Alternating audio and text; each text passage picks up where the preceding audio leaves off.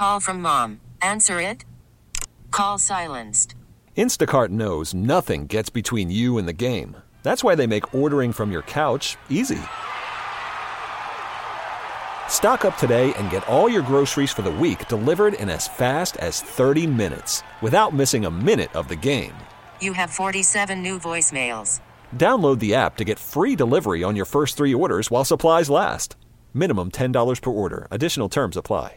Presented by T-Mobile, the official wireless partner of Odyssey Sports. With an awesome network and great savings, there's never been a better time to join T-Mobile. Visit your neighborhood store to make the switch today. It's Boomer and Gio on The Fan and the CBS Sports Network.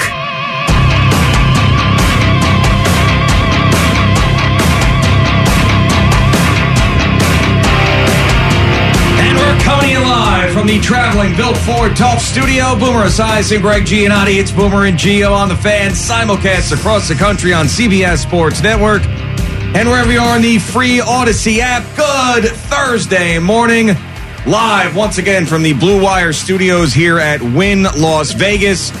Yesterday could have been the most ridiculous in a good way day of my life. Having been on set with Drew Barrymore and Ross Matthews at the Drew Barrymore Show, and then going up to the wonderful Summit Club to play 18 with you and Jerry.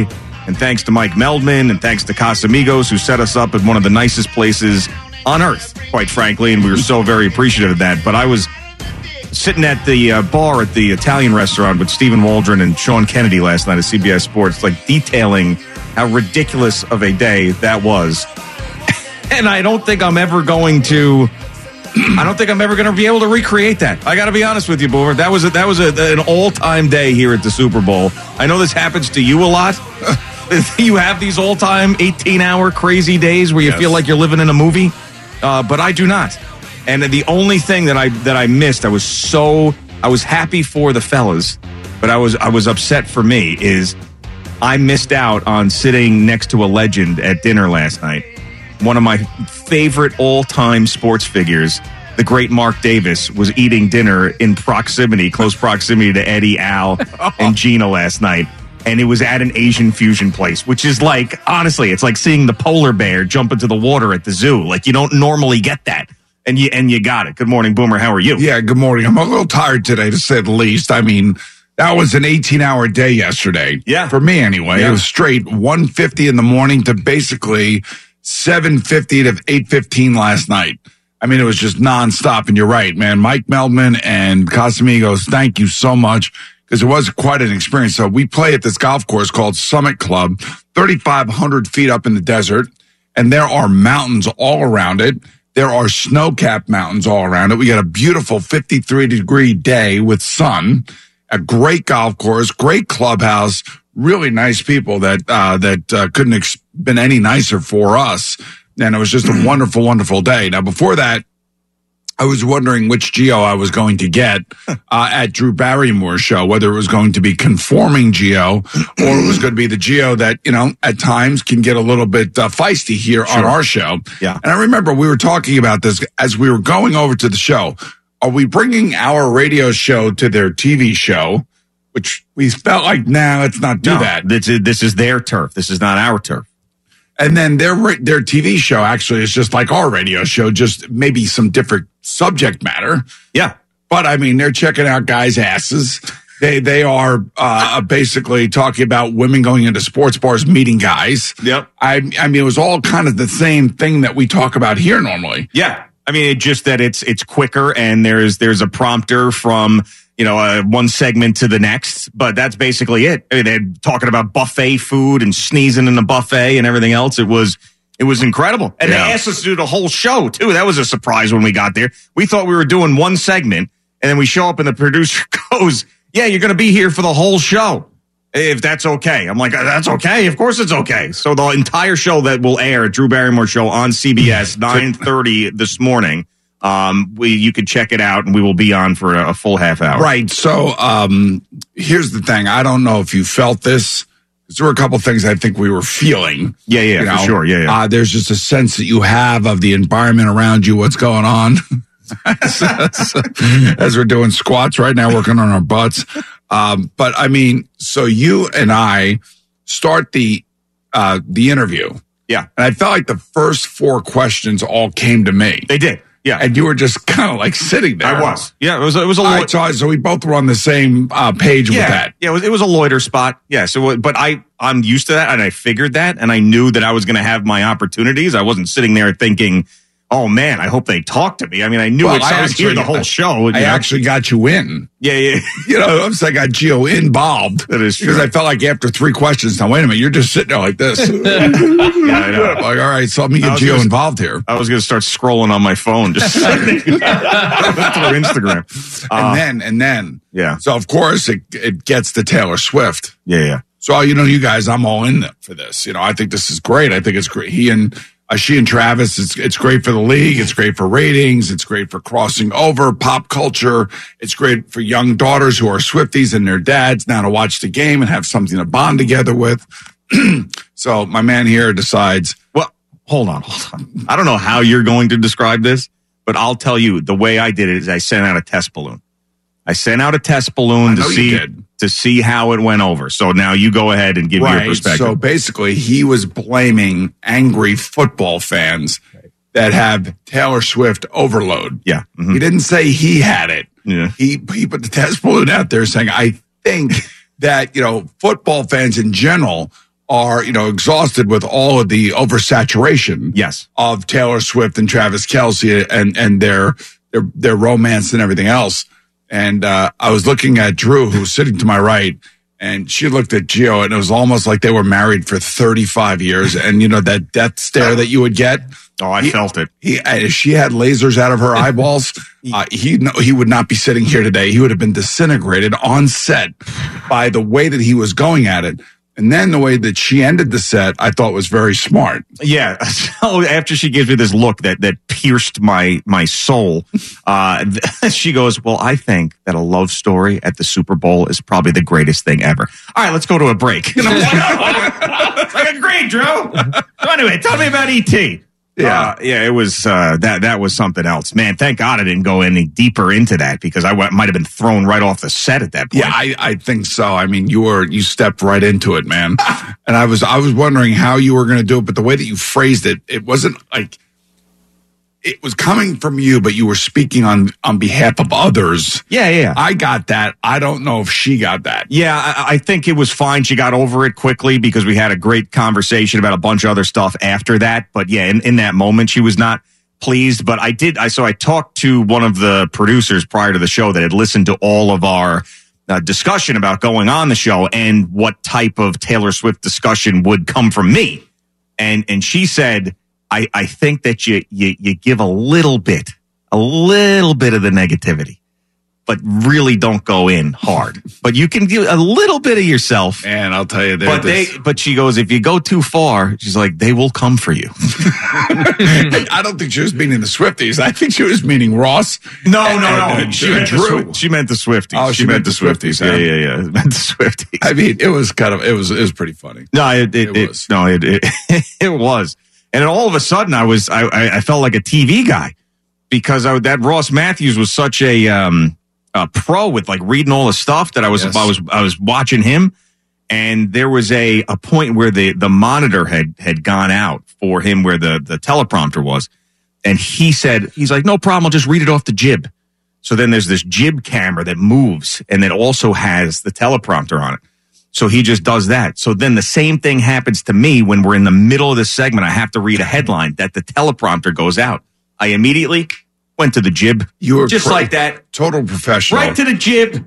Started reading it off the jib. By the way, that's exactly what JB does all day Sunday. Yeah. It's those kinds of the read-ins, the lead-outs, all that kind of stuff. Yeah. And sometimes that happens with him, and he has a script in front of him. So sometimes he'll have to look down at the script to make sure that he's following exactly what he's supposed to be saying. So I actually thought for the first time yesterday for you, I could see a future. I could see, possibly sitting in and hosting for Under the Weather JB. I could see that. Under the Weather JB. Yeah, I don't think so. I don't think JB has JB ever missed a show? Maybe one. There was one time he was sick in the last 6 years that we worked together, I think. He might have, yeah. Because I remember you had to open the show. Yeah, I don't know why I opened that show. There was another show where he got very, very emotional about one of the pieces that we had done. And when we had come back from it, I was looking at him because he and I can look eye to eye with each other the way that we sit. Yeah. And I looked at him and he was all teared up. Really? Yeah. And he could not speak. So I had to quickly jump into action. Wow. And take over the prompter for that particular segment. I think it was a segment on Chris Henry. Remember the wide receiver for the Bengals who ended up dying in a car accident? He was on the back of a truck. Yeah, I remember that. Yep. Yeah, and we did a whole thing with his family, and I think there was some organ donation that was going on, and JB just couldn't handle, just delivering the news in that regard because it was just so close to when Chris had died, so he was very emotional. Yeah, so that's what I'll do. I'll hang around the NFL today for the rest of, next year. I'll start week 1, and then when JB gets emotional, I can just pop right in and read off the jib. That's what I'll do. The other thing, too, I mean, there's really no controversy out here whatsoever except for the practice field that the 49ers are on, and it is a thing. They are completely ticked off that they have to practice at UNLV on this.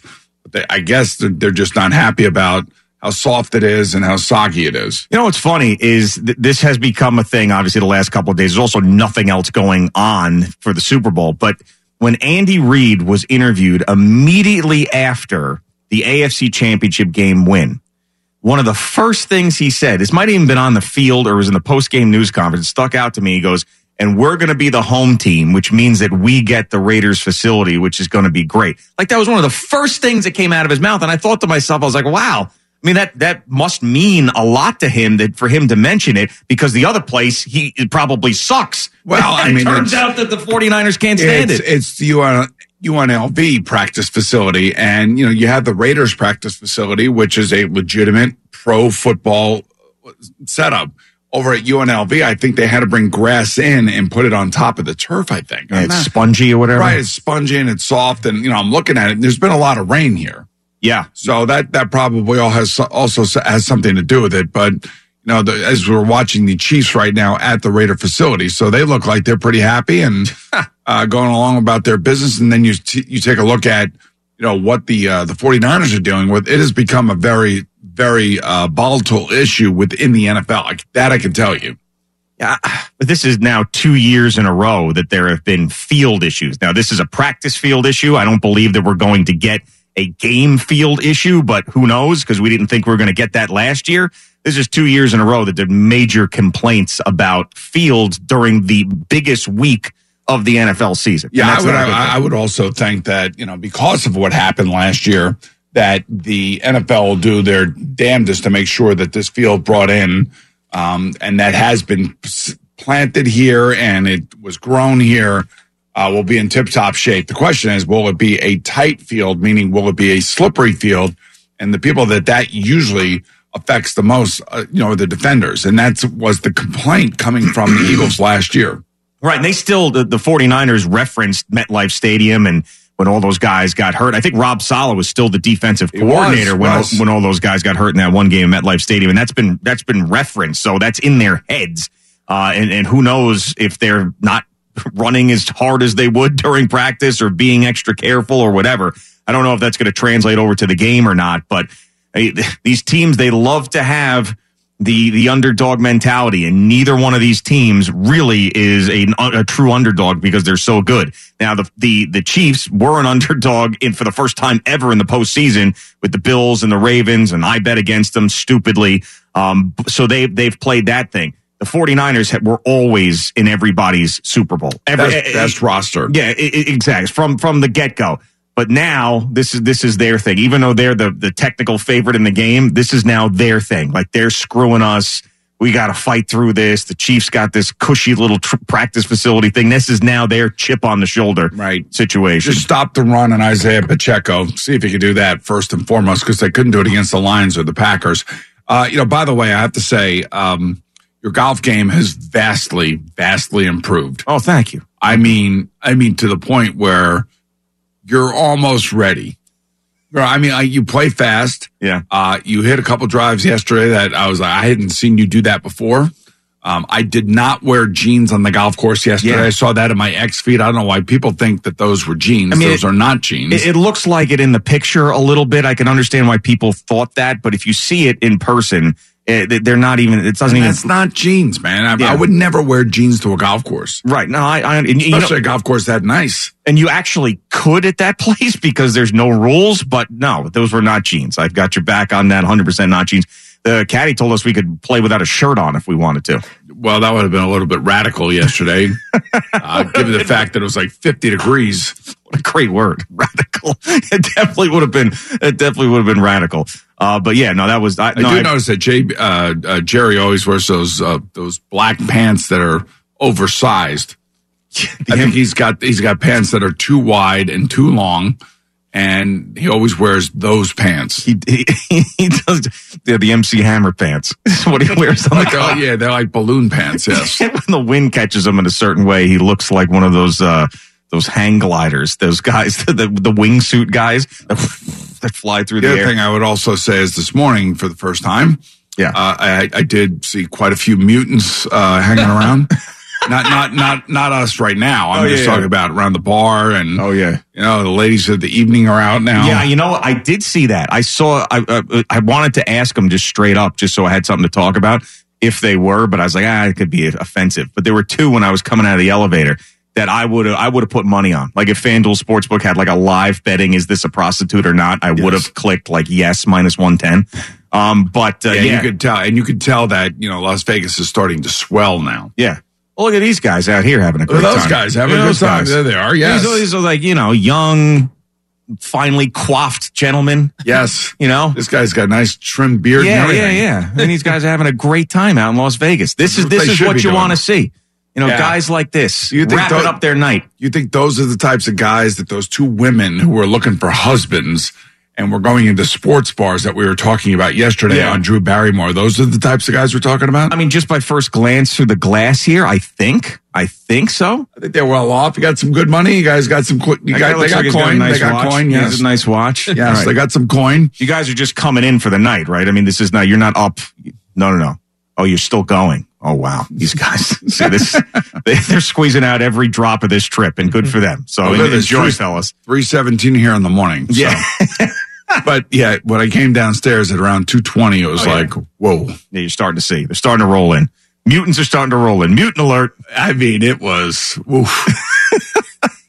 I know, it is something. I mean, you have to negotiate people walking. Oh, yeah. Because I don't think they know where they're walking to. That elevator situation in this hotel is tremendous, but when it's busy and there's two lanes and everybody's you got to hit your card, it gets crazy, especially when I was going up with the golf clubs. I knocked someone out yesterday, turning around because they were flying around the corner. I was like, I'm sorry, jeez. But it gets a little confusing. But anyway, big thanks to everybody yesterday, and the crew at the Drew Barrymore Show couldn't have been nicer. They were legit excited we were there. Drew and Ross were so kind. That was just that was awesome. I want to thank everybody again for that, because who knows? You show up at a situation like that, they could probably, it's TV. We're talking A-list people. You know what I'm saying? And we're talking Gio. Yeah, right.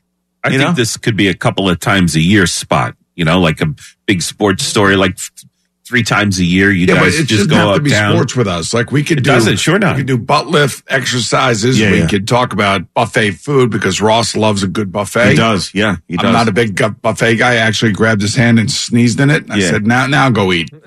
But her audience might love today's show, and then you're on 3 times a year.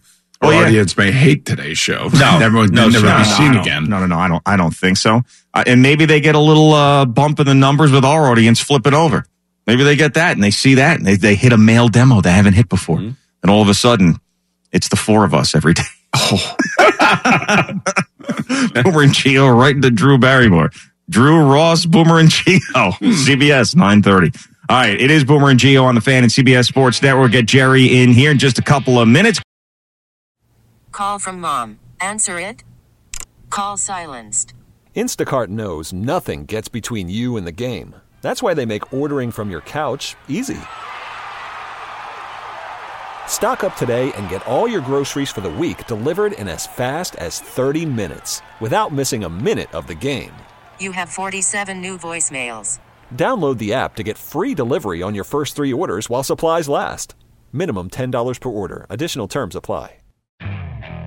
Okay, picture this. It's Friday afternoon when a thought hits you. I can spend another weekend doing the same old whatever, or I can hop into my all-new Hyundai Santa Fe and hit the road. With available H-Track all-wheel drive and 3-row seating, my whole family can head deep into the wild. Conquer the weekend in the all-new Hyundai Santa Fe. Visit HyundaiUSA.com or call 562-314-4603 for more details. Hyundai, there's joy in every journey. I'm Sandra, and I'm just the professional your small business was looking for. But you didn't hire me because you didn't use LinkedIn Jobs. LinkedIn has professionals you can't find anywhere else, including those who aren't actively looking for a new job, but might be open to the perfect role, like me. In a given month, over 70% of LinkedIn users don't visit other leading job sites. So if you're not looking on LinkedIn, you'll miss out on great candidates like Sandra. Start hiring professionals like a professional. Post your free job on linkedin.com/recommend today. On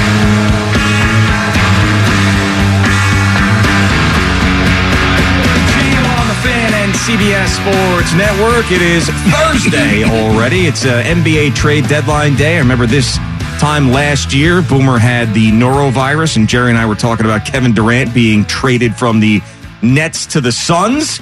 And that's one thing we did not mention about yesterday, is that Drew Barrymore had just gotten over the Norovirus, and it had run through her family. Now, she claims that her last puke was Sunday, and that by Wednesday that there was no chance. But you and her got very, very close to one another. And we all took pictures. We were close, and I, hugged her for a little bit. But you spent like a good 4 or 5 minutes saddled right up next to her because you FaceTimed your daughter during one of the breaks. Yes. There was a lot of spittle that could have been shared there. So you do get it once a year. So let's hope that Drew Barrymore did not give you Norovirus. She tends to talk closely to you. Yeah. Mm-hmm. A close talker, that kind of thing. She definitely Very was. Nice. Lovely. Oh, my one. Yes. Very smart. Yeah, there I am. I'm FaceTiming with Sydney right now, and Sydney's like, "Dad, don't do this to me." I'm like, "What do you mean, don't do this? This is Drew Barrymore. It's one of your heroes." Yeah. So it was a lot of fun yesterday. That was great. Yeah, I know. But she did. I mean, she was letting us know. I gave her credit for letting us know that she had been throwing up a few days prior. She had to take care of her own kids. Yeah, who had it first, which is just, there's nothing. Oh, it happens. Yeah, I'm also getting a lot of feedback on X about people thinking that Jerry's sick. Why is that? I know. Do you sound sick? I don't think so. No. Does he sound sick to you guys? No. Yeah, there's a couple guys on X that have sent me some messages saying that, Jerry's going to get us all sick again.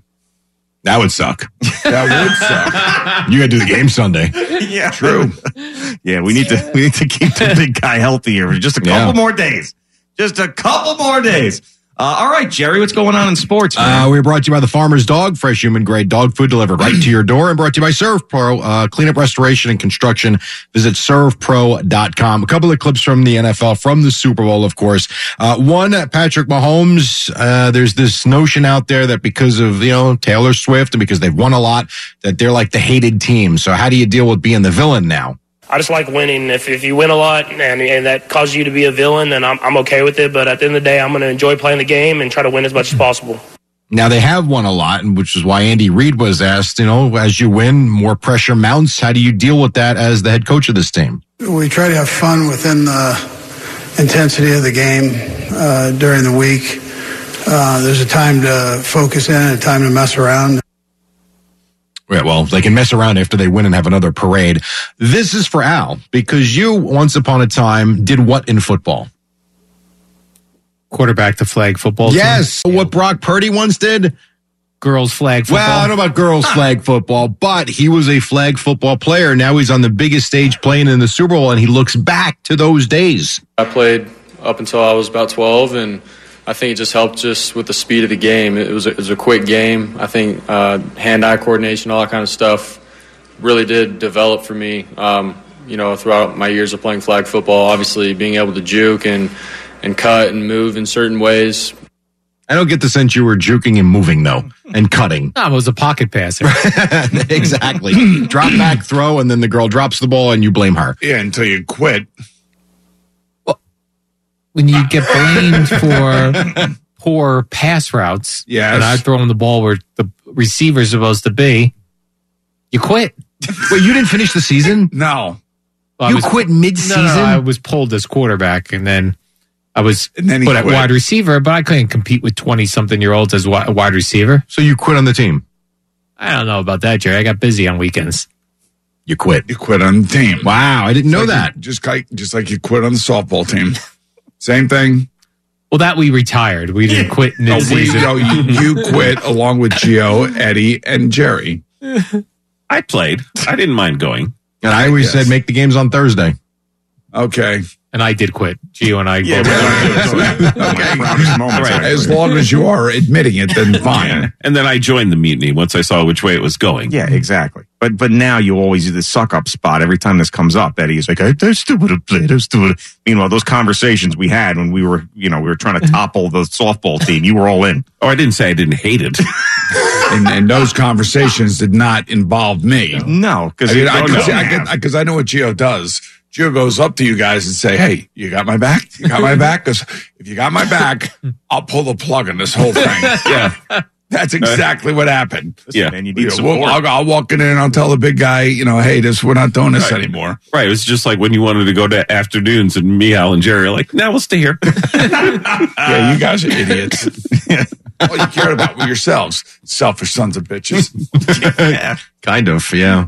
Here's one from George Kittle. So he looks across, he sees the Kelsey Swift stuff. He was asked if he could handle being in that spot. No, I can't grasp my head around it. I can't wait. At some point in the offseason, I'll probably have to grab a beer and talk to him about it. Can I say that?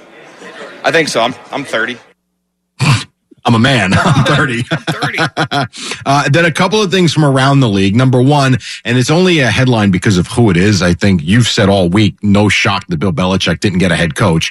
But his former quarterback, Tom Brady, on his podcast said the same thing. And of course, people are writing about it. I don't know the criteria for hiring these guys, for hiring coaches. I have never been a part of it. I mean, I'm surprised that the greatest coach ever doesn't have a job. Absolutely. But, I'm surprised a lot of things in the NFL. When I was a free agent, there was a lot of teams that didn't want me. There's a lot of things that happen that, for one reason or another, don't go exactly the way, you think they should go.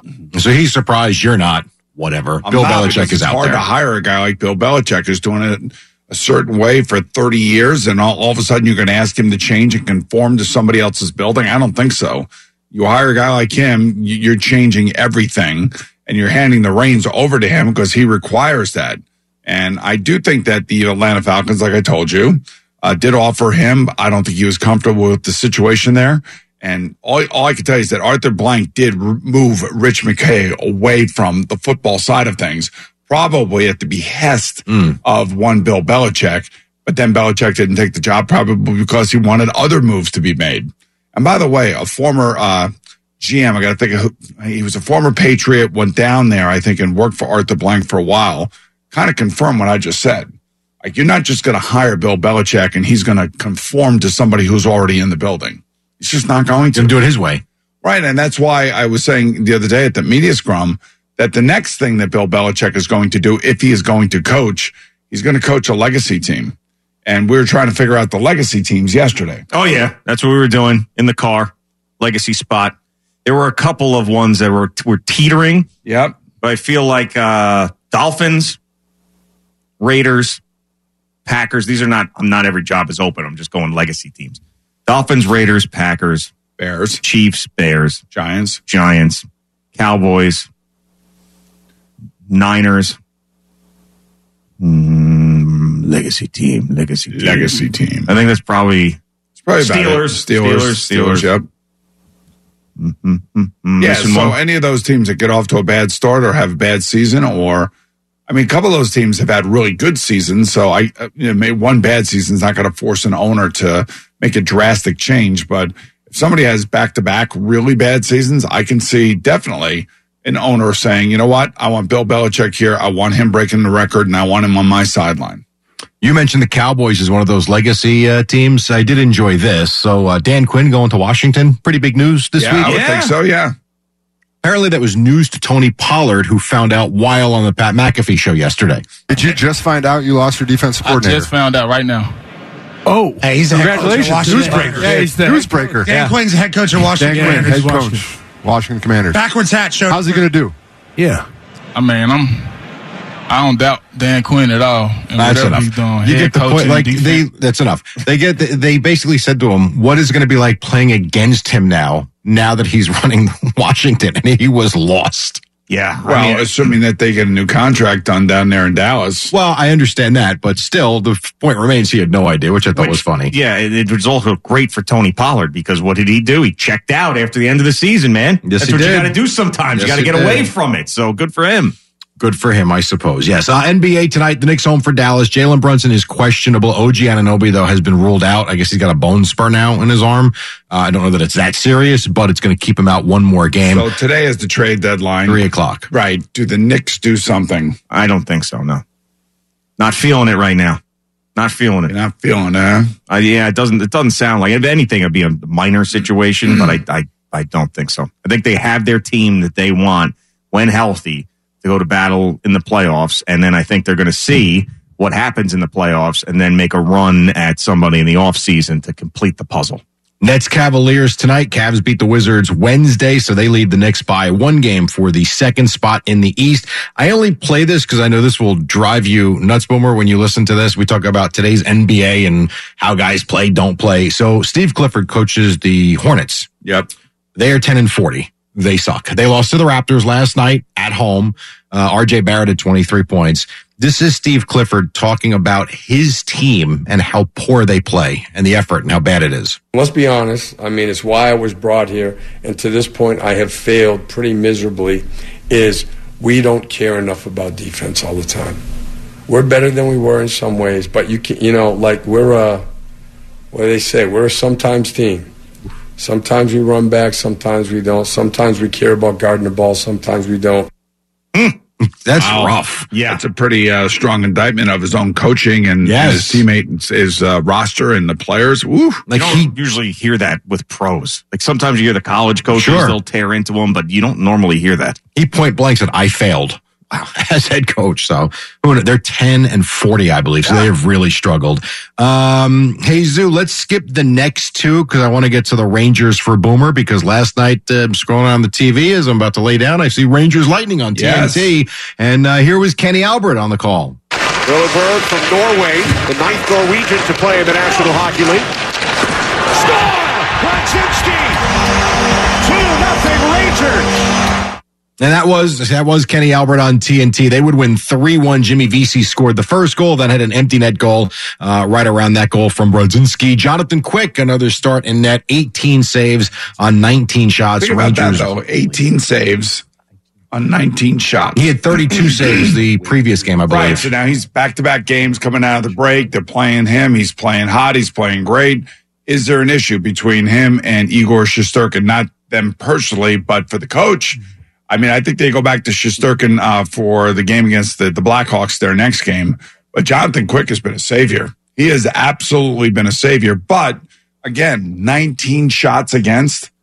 That's great defense from the Rangers against a team that has Nikita Kucherov. So they've won as one of the best offensive players in the league. Back-to-back wins out of the break. They're 32-16-3. The Lightning play the Islanders tonight. The Devils play the Flames tonight. Just one other quick one. Yeah, we got time. So you've got skipped the Jacob Trouba one, Zoo. Give me to the last clip. So this is Darren Dreger on, I forget what channel it was, whatever it was. Let's see. It was on TSN. Okay. Yes, TSN.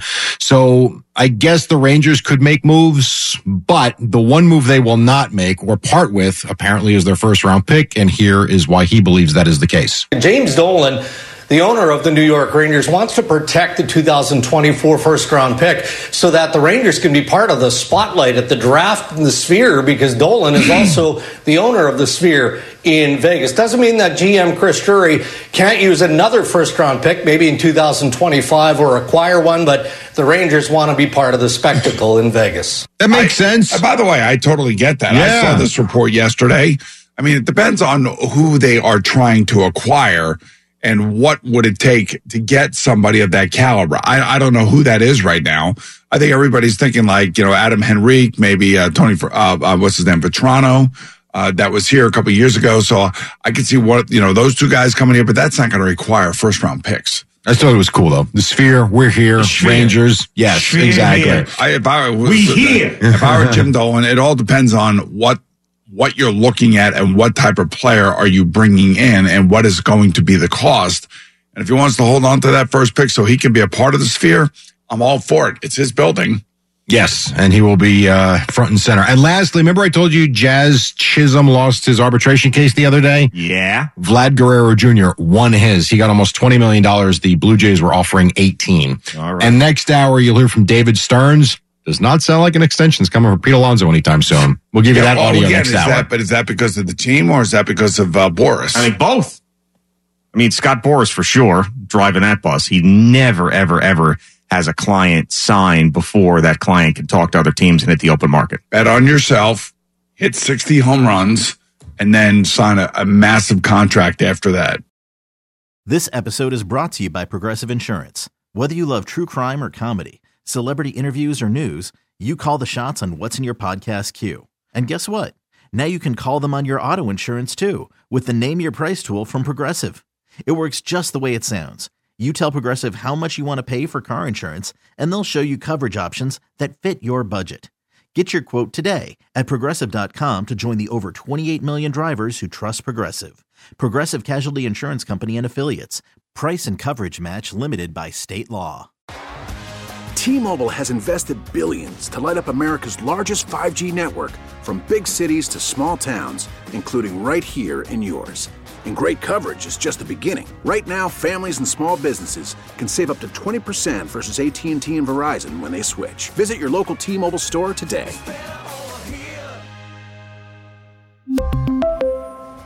Plan savings with 3 lines of T-Mobile Essentials versus comparable available plans. Plan features and taxes and fees may vary. Hey everyone, Boomer Esiason here. The NFL draft is behind us and your favorite team is now gearing up for week number 1. The free Odyssey app puts you right in the middle of the pro football conversation with the biggest sports radio stations from across the country. The local voices who know your team the best, giving you their unfiltered takes on the current state of your squad. It's always football season right here on the free Odyssey app.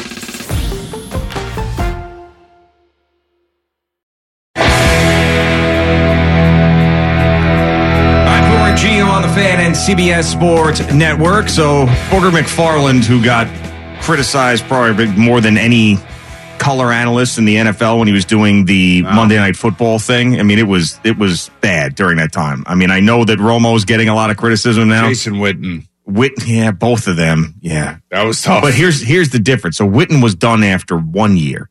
So they did that terrible Joe Tessitore, Jason Witten, and Booger Mobile when Booger was in the thing where we would just be going around the field and then the fans couldn't see the game because Booger was in his Booger Mobile.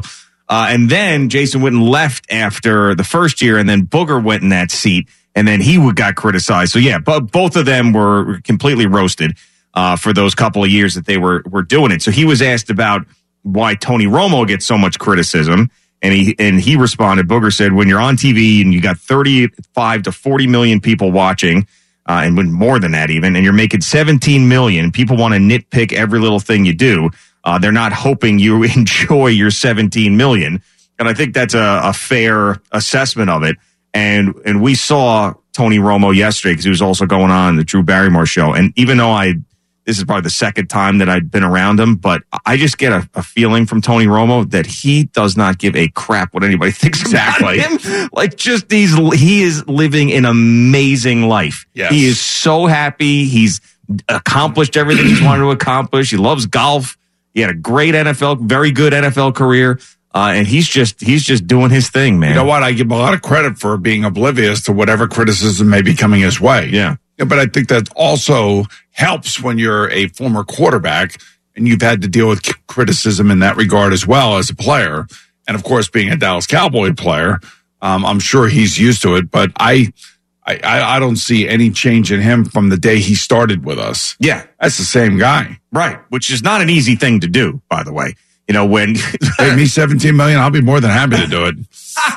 I guess you're right. Tell everybody to go F off. Yeah, I don't care. That's true. You don't like the way I do a game? Too bad. I don't care. It doesn't matter. Yeah, I know. But some people, not everybody can do that. Even That's what I'm saying. even with the money. But he is Even with doing the money. it. He is doing it. You know, he is living his best life. You're probably right. He's thicker than I remember. Not in any way, in a fat way, but just thicker. Like he's very stockier than he's tall, but also has like some meat on him. Yeah, I mean, just like Russell Wilson. Yeah, that's how Russell Wilson is built, just like that. Yeah, Tony's not very tall. I think he's probably like, what, 6'1"? Maybe 6'2". But he was. He's got a thick ass. Yeah, he does. I keep telling you about the girth and the butt in the area. That's what they want in quarterbacks. But even like his chest is just everything was just he was just thicker than I ever thought he would be in person. And I feel like I'd met him before in person, but maybe not. And then I heard Al talking about how tiny Tracy Wolfson was this morning on the warm up. Oh my gosh, she's so tiny. Yeah, I don't think she's tiny.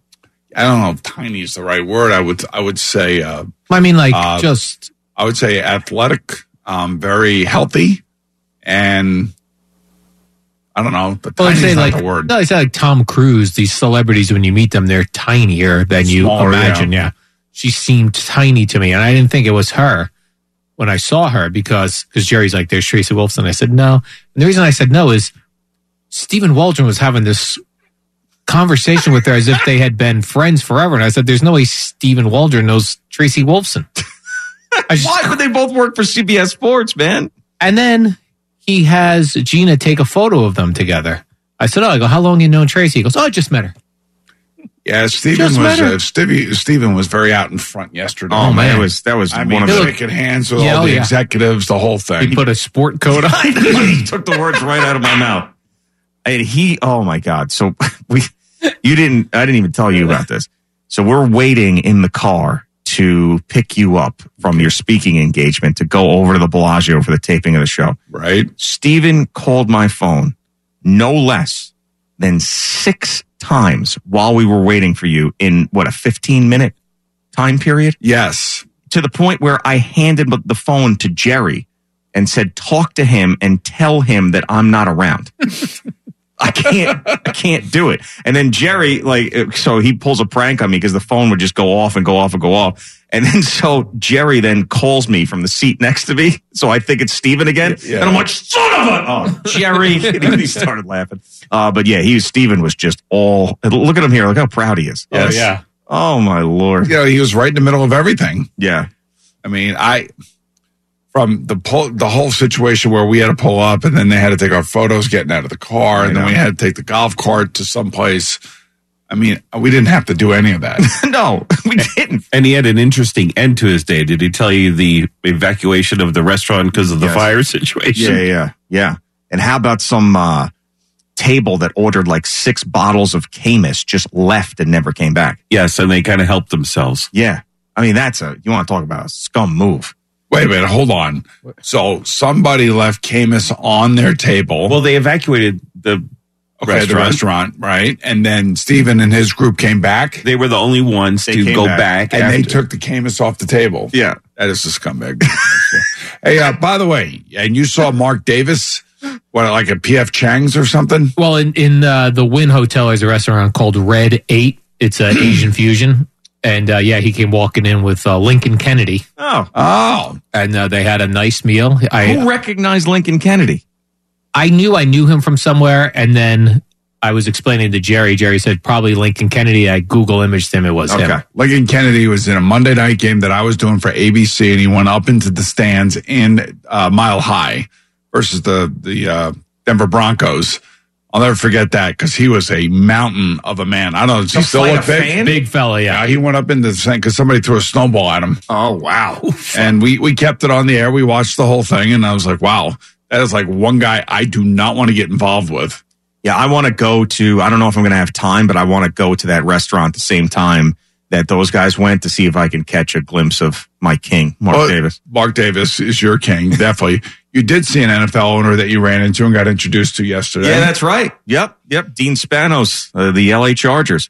And I told him that, I was like, yeah, You know, with Jim Harbaugh, so he'll be in the Super Bowl in 2 years. I just said that's exactly what he wanted to hear. Yeah. I don't know. know. You knew exactly what to say. Like, you did not shy away or anything. No. And then he goes, well, I like the way you think. I hope that you're right. And that was that. But yeah, it was NFL owners all over the place. Just rubbing elbows with NFL owners. Did any one of you guys have the urge to go up to Mark Davis and ask for a picture? Because I 100% would have. I did, but it was like a quiet, sort of smaller place. So I didn't want to bother him, but I would have loved to. How was the haircut? Did not look as crazy in person. So it's better than less bowl cut. I'm very aware of it. Yeah. What was interesting too is like he has a uniform which is just a long sleeve white T-shirt. Yeah. There he's even in that photo. That's all he wears.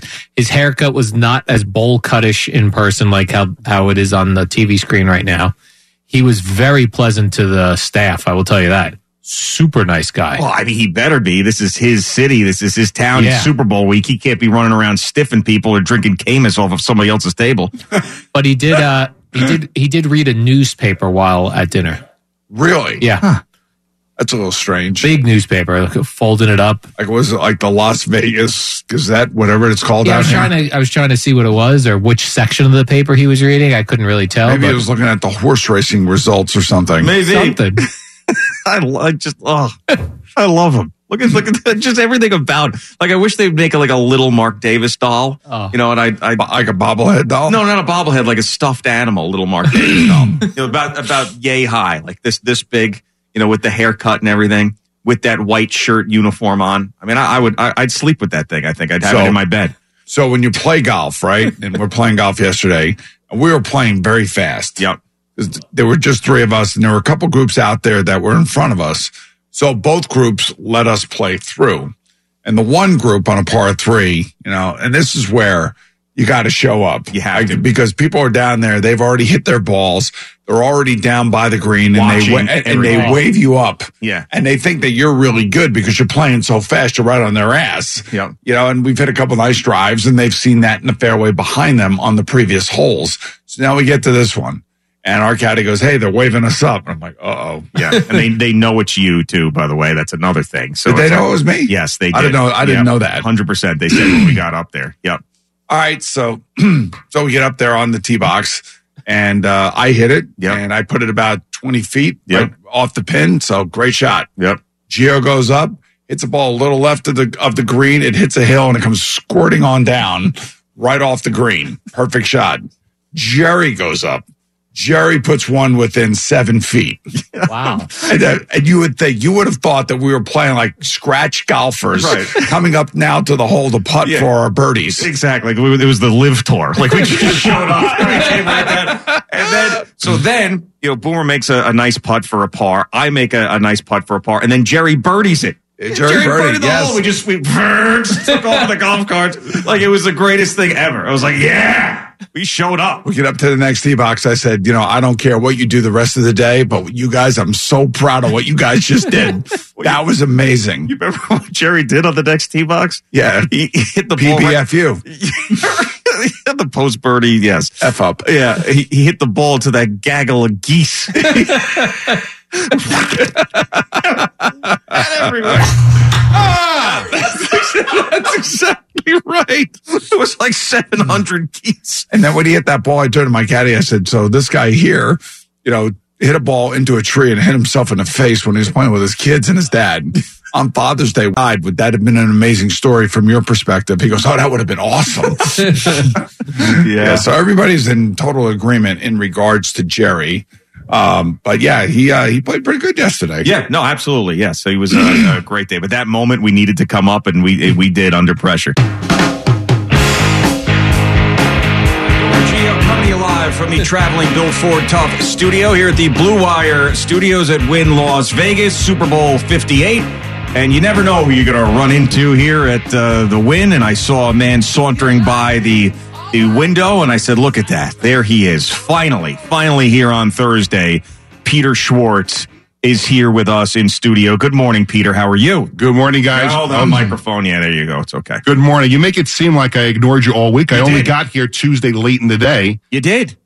I thought you would land and text us immediately. But you knew I was going to be here. Yeah, it's not a secret. I understand, but you are someone who is a nudge most of the time. You're always reaching out for stuff, which is fine, and I don't ever complain about it. I was thinking immediately when you landed, you'd text me like you text your family, like, "Hey, landed safe." Well, before you texted me, I was going to reach out that I'm going to be there tomorrow morning. I just couldn't make it yesterday morning because I went to the hockey game Tuesday night. I needed to sleep a little bit. Okay. And then I got the radio row early yesterday. All right, perfect. Peter I'm Schwartz, here, so don't complain. Well, you got to get another microphone. I'm sorry, man.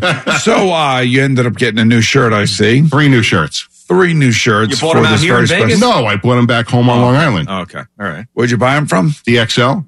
Where is that? It's a big man store, Massapequa. Oh, it's Massapequa. Okay. Nice shirt. Thank you. Appreciate it. It's very big. I had help picking it out. I wonder if we put that on Al, what that would look like. Do you have a T-shirt on underneath? I do, a Jets T-shirt. Okay, would you be okay with taking the shirt off and handing it to Al? Sure. Hold on. We'll see, Al. Let's see what it looks like if you put the shirt on. Is that all right, Al? Yeah, that's good. Yeah, that is a Should I take off my hoodie? That's an enormous shirt. I don't think you need to. What? He said, should he take off the hoodie? Look, he doesn't even unbutton the buttons. Just pulls it over his head. This is a giant shirt. It is a giant, it's a purple and white and I guess black, I think, striped shirt, right? See what Al looks like here. All right, so now Peter is now handed the parachute to Al Dukes. Right. And he's putting it on.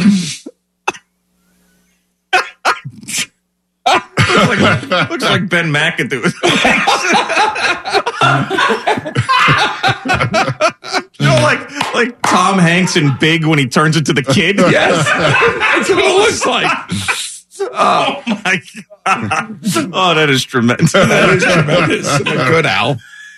It's like you're getting ready to go paint something. It's like a smock. It's It's like a smock. Oh, it looks like a straitjacket on it. You know what's amazing is I sit here next to you two guys. You got your Unreal Vikings sweatshirt on, which is great.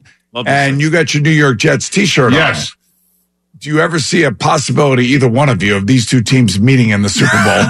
No. I will say, though, that even though it didn't work out this year, the Super Bowl logo for next year's Super Bowl is green and purple. So maybe next year. Maybe. You never know. Okay. But no, your answer is no. Then I would stay for the game. Two loser franchises that could never figure it out for very long. So you're here with your boy Vinny Tickets. Yeah, we're doing Sports Bash from Radio Row. Okay, Sports Bash, which is a half-hour show you do on LI News Radio out of MacArthur Airport, which is. But we also put the video portion on YouTube. On YouTube, yeah. But so we did on Radio Row. Every interview we did was a separate show, so we kept uploading different shows yesterday. Nice. I saw you interviewed Dr. Oz yesterday. I did. Yeah, that was interesting. Yeah. So why was it interesting? Well, it was just he's fascinating to talk about how kids who play sports should stay healthy, eating the right things. Kyle Richardson, the former Raven, was with him too. He was working with NFL alumni. Okay. So I was walking through trying to locate potential guests, and I saw Dr. Oz. I'm like, that'd be a funny spot there. I didn't expect him to bring another person. And then near the end of the interview, I started to ask about the game.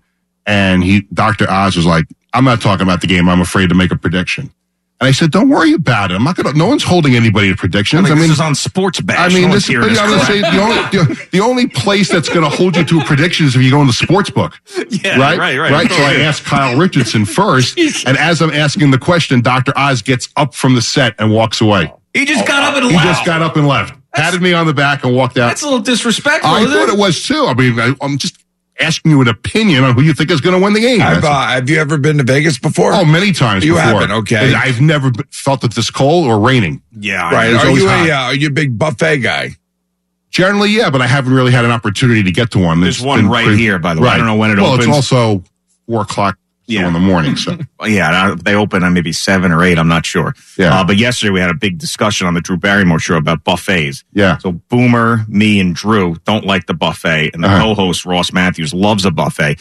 And he kind of made me think about it a little bit more, because the thing about the buffet, you can get anything. So he put a plate in front of me: sushi, watermelon, cheese cubes, salami, and an oysters Rockefeller. Yeah. I mean, think about that variety. Sounds like something that James Brown would eat. It's amazing, all the variety. I saw James Brown walking through Radio Row yesterday. Oh, yeah. Had a nice entourage with him. Did you stop and say, come on the show? No, I felt that was out of my league to ask because I was already, no one's out of your league, Peter Schwartz. Yeah, what are you talking about, You man? go up to some people and they say no because they've already got their whole schedule locked in. So if you think the answer is going to be no, I think you don't ask the question. I feel that's a defeatist loser attitude. Yeah, we did pretty good though. How many interviews did you do yesterday? 5. Did you see Randy Moss by any chance? No, I didn't. No. We heard he's around here somewhere. I landed to a whole bunch of texts and private messages about that on Tuesday. Yeah. You knew there was a white Randy Moss, right? Yes, I did. Yeah. It's a horse racing guy.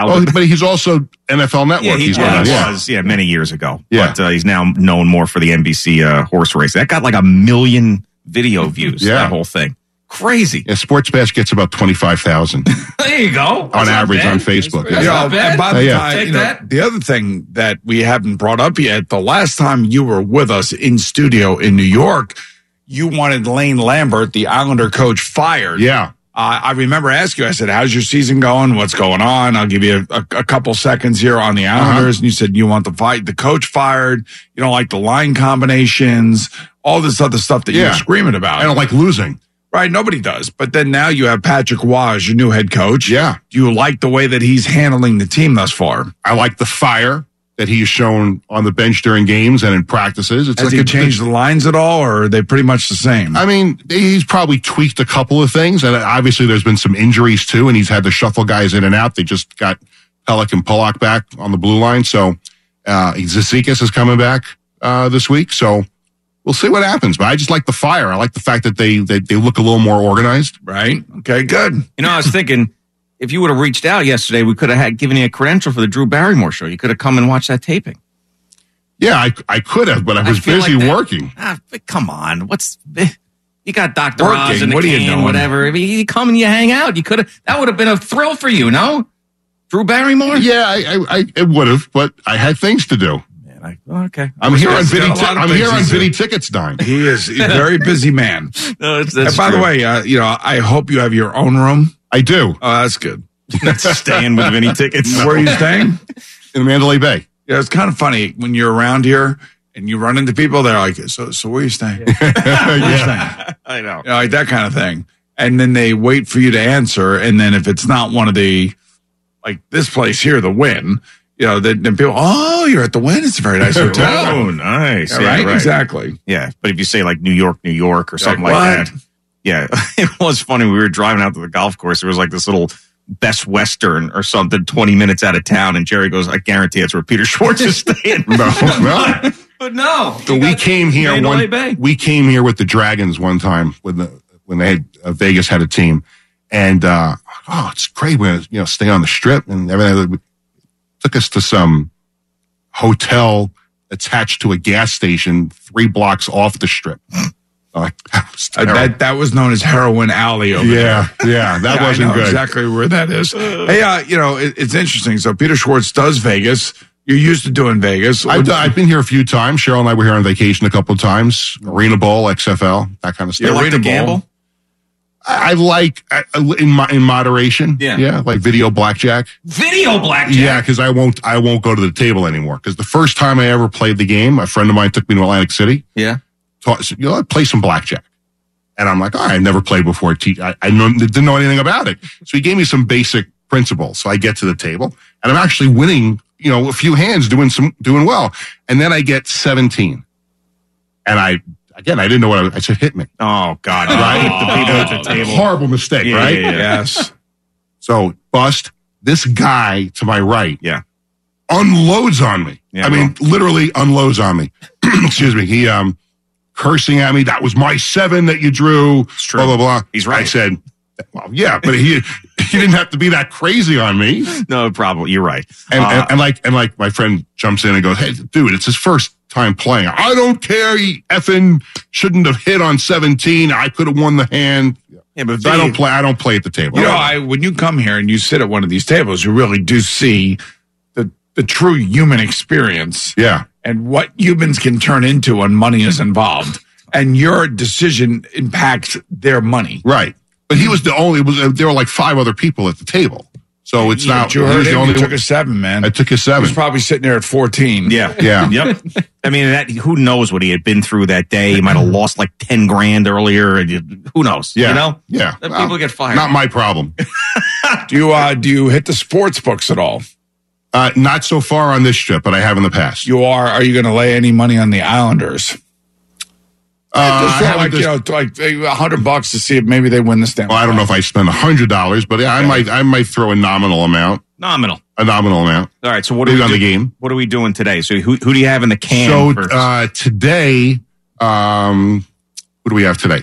Oh, Laura Oakman from Fox Sports. All right. Is gonna said she's gonna drop by. She was a little too busy yesterday. Okay. All right. Bilal Powell is coming tomorrow. All right. So we got that hooked up. All right.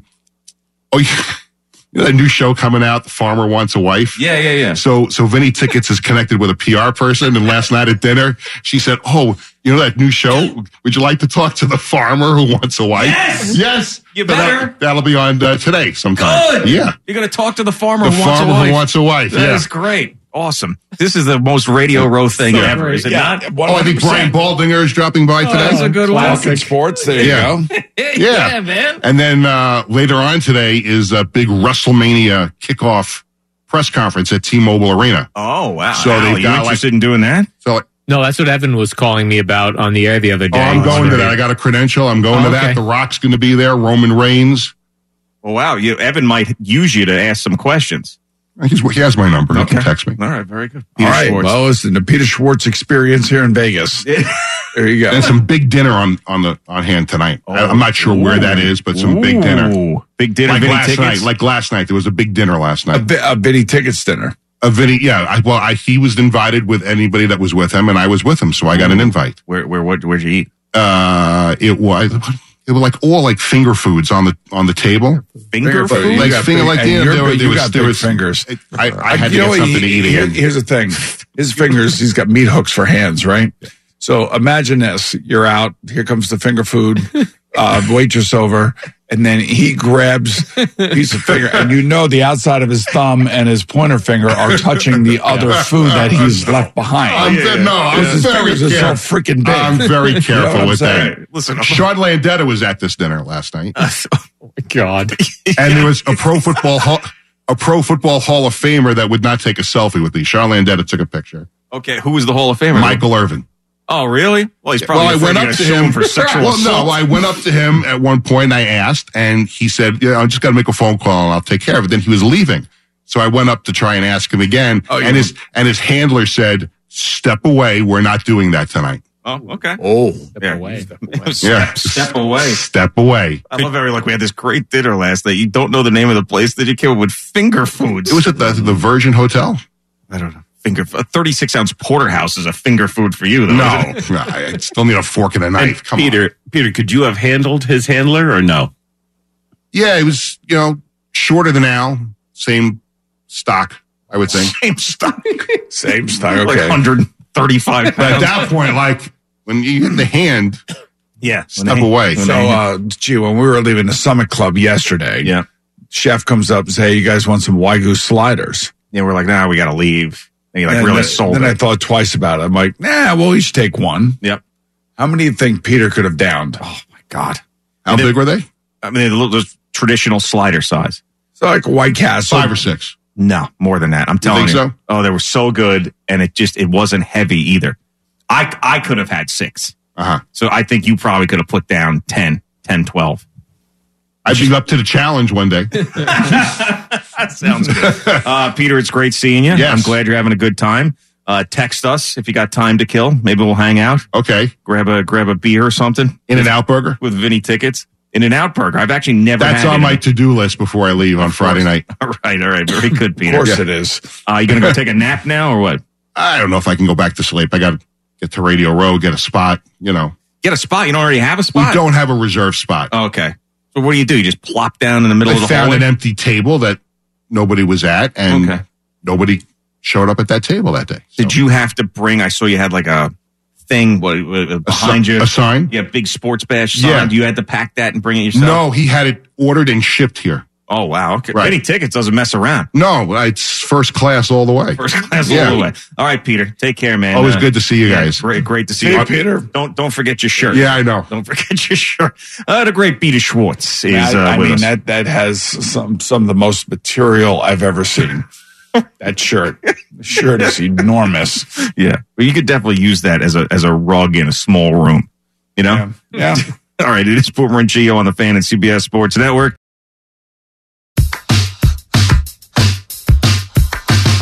All right, Boomer and Gio on the Fan and CBS Sports Network. Out in Vegas still. It's Thursday as we trudge through this Super Bowl week, Super Bowl 58. Jerry is here with the sports. What's going on, Jerry? Good morning. Brought to you by the Farmer's Dog. Fresh, human-grade dog food delivered right to your door. Brought to you by Town Fair Tire. Nobody beats Town Fair Tire. Nobody. So I'm going to play you something from last year. Because it will tie into the next clip that I'm going to play you as we're getting ready for the Super Bowl. There are certain things that certain people should have companionship for. You've heard of this man before, and you like this man, sort of.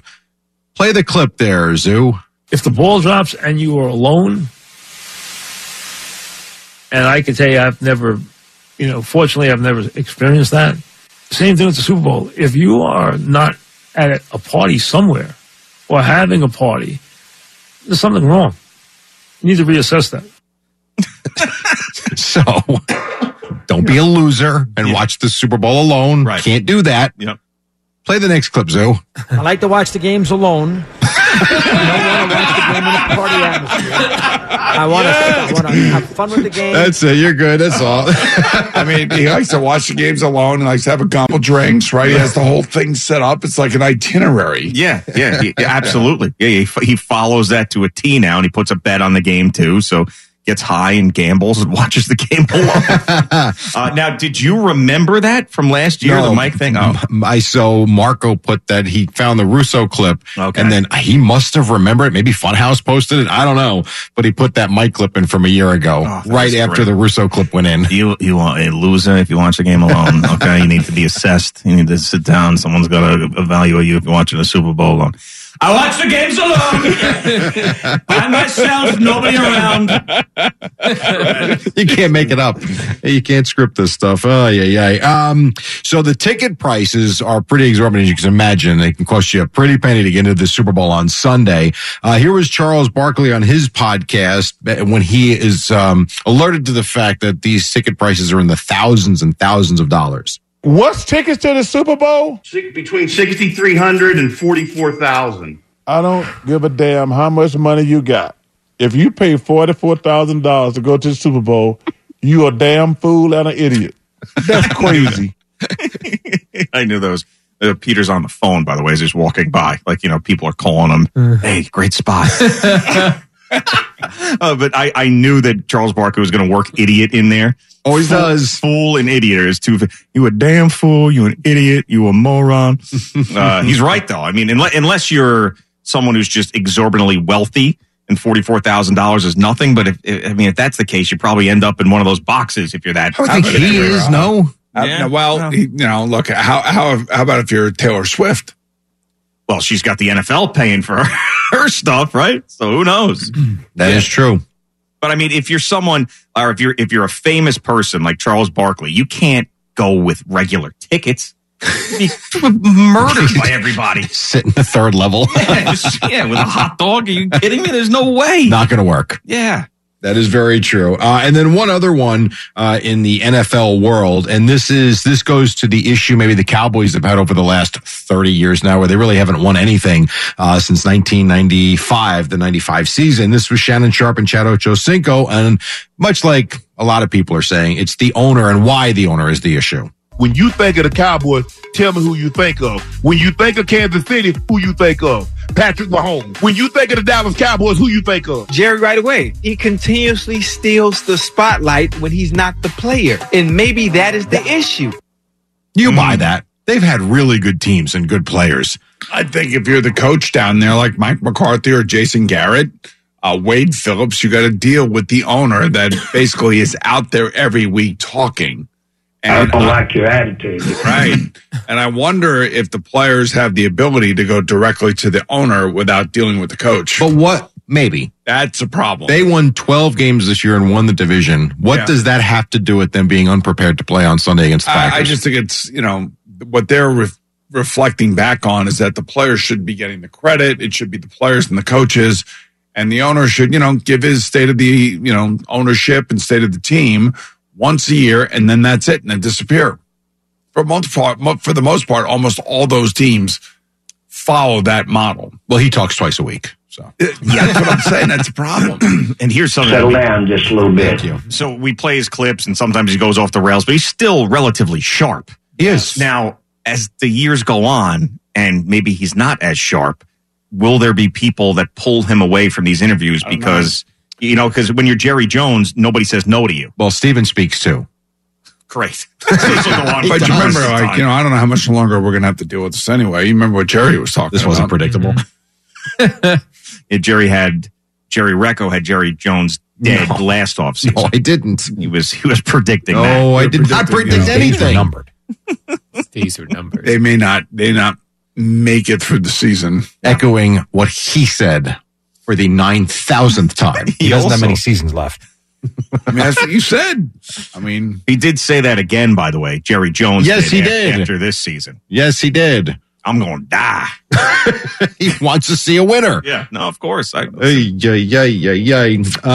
say what's next? Me hitting myself with the golf ball, but you've done that already today. So Kevin Durant was paid not to play. Yes. Does anybody care about the Nets? But are they still in the league? But again, this morning I heard you and Al talking in the warm-up show about. You don't care about anything. I don't. You don't. I really don't. He was sitting here saying how he doesn't care about because anything. I was telling G that the other day. Al is throwing him, situation after situation. He goes, I don't care. Perfect co-host. How do you work with a co-host like that? I don't want to talk about streaming services. I'm sorry. I don't care about Aaron Rodgers listening to him for the 8,000th time. It doesn't interest me. I don't know what to tell you. Okay. Anything else? How about when you hit the drive yesterday and the whole flock of seagulls took off? Yeah. I almost killed the bird. Yes.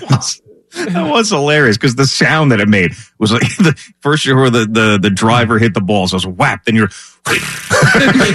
yes. Literally, there had to be like 100 of them. Yeah. Didn't quite get it to the fairway. And they all flew right into like a pond together. Synchronicity, baby. Hey, they all can't be good shots, right? Baseball, the Brewers signed Gary Sanchez. Remember him? He's going to Milwaukee. These were the David Stearns clips that I talked about last hour. So he was on the, what the hell's the podcast? The Jon Heyman podcast, whatever that's called. Hey, man. Yes, exactly. Ambien is what that's called. It's not what it's called. So David Stearns was asked, is there an extension for Pete Alonso coming? And here was his answer. Pete's a really good player. He's performed on a big stage here for a long time. I know that. We all know that. I know how important he is to our fan base. Yeah, I think where we are right now, where Pete is we're going to everyone's going to focus on this year. That is a non-answer if I ever heard one. Focus on this year. I mean, my goodness. Yeah, meaning that. But just yes or no. Yeah. I'm sure that if they actually wanted to sign him, I'm sure they would like to do it now. But Scott Boras is not going to let that happen. And Evan's going to have that beard to the rest of the year. Yeah, but this is not a Mets fault. This is the player and the agent. Oh, I'm not blaming anybody. He just didn't really answer the question. He answered it without answering it. One more from him where he does say now is where the answer comes in, maybe after 2024, and he's a free agent. Best thing for us is for Pete to have a great year. The best thing for Pete is for Pete to have a great year, and then we'll go forward from there. But we're certainly, we're certainly invested in trying to keep Pete a Met, and I'm hopeful that over time we'll be able to work that out. You can't be any more matter of fact than that. In that case, yes. But if you really want him to be a Met, I'm with you. Sign him now. It's only going to cost you more money. Yeah, but they can't do it because his agent doesn't want to do it. Oh, you can do it if you want to. Well, you could do what Brian Cashman did and put out the offer that they gave, and and then have Pete turn it down, and then Pete looks like the bad guy, just like Brian Cashman did with Aaron Judge. Yeah, and then at the end of the season, when Aaron Judge goes on to have an MVP type season, they have to pay him double what they offered. Right. And that's exactly what Pete and Boris. I thought you were supposed to worry about that anymore with this owner, though. You're glaring at me, but like these were not supposed to be Met problems anymore. I think he also has like $100 million that he already owes the players, so they're not playing here. Well, that's his fault. The Nets, kind of, you know how they pay guys not to play. I did hear that. Yes. Did you hear we quit the softball team? I did hear that too. I had a point there. Oh yeah. So I don't think it's a lack of funds thing, Jerry. I think that David Stearns legitimately doesn't know if Pete Alonso is part of the future of the team right now. That's what I think. I don't think it's one of these, because what do they offer Yamamoto? How much money? They did offer him a lot. They've got the money if they want to keep him. I don't think that David Stearns is completely sold on him being a Met for the rest of his career. That's a different story. Yeah. That's a completely different story. Now that comes down to performance and how they view Pete Alonso. If in fact that is why they have not offered him or wanted to resign him, now they want to see him up close and personal and under a pressurized situation. Which tells me where he can be consistent throughout the season and not go missing for 6 weeks. Also tells me more likely they trade him. Depends how the season goes, right? I mean, if they are out of it. Like, you've seen what Pete Alonso is. What else do you need to know? I agree. I know, but I mean, David Stearns does not seem like a guy that is committed to Pete Alonso. And the fan base, too, when we talk about this, the Met fan gets so angry. Like the social media reaction from this is David Stearns says he wants to keep him around, but they're going to let him play out. He's not going to let him go. He's not going to trade him, this and that. The fan base loves that guy, as we know. So that is a part of this, too. And you could be as ruthless as you want to be as Steve Cohen and David Stearns, but you got to think about that, especially if the season's going in the toilet. Just like with the Giants, I really believe that part of the reason why they kept Saquon Barkley around was because they don't have any other players. And people are going to show up at the game, these season ticket holders, at least have a guy who can do something fun on the football field.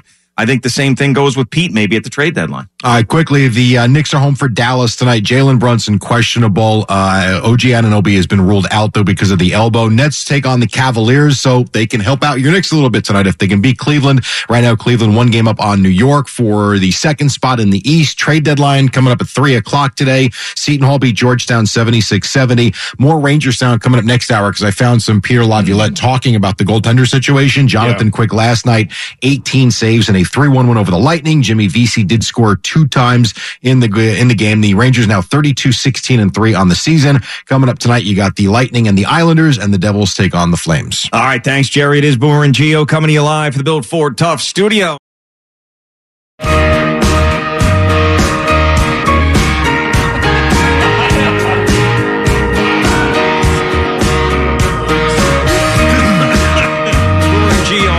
CBS Sports Network.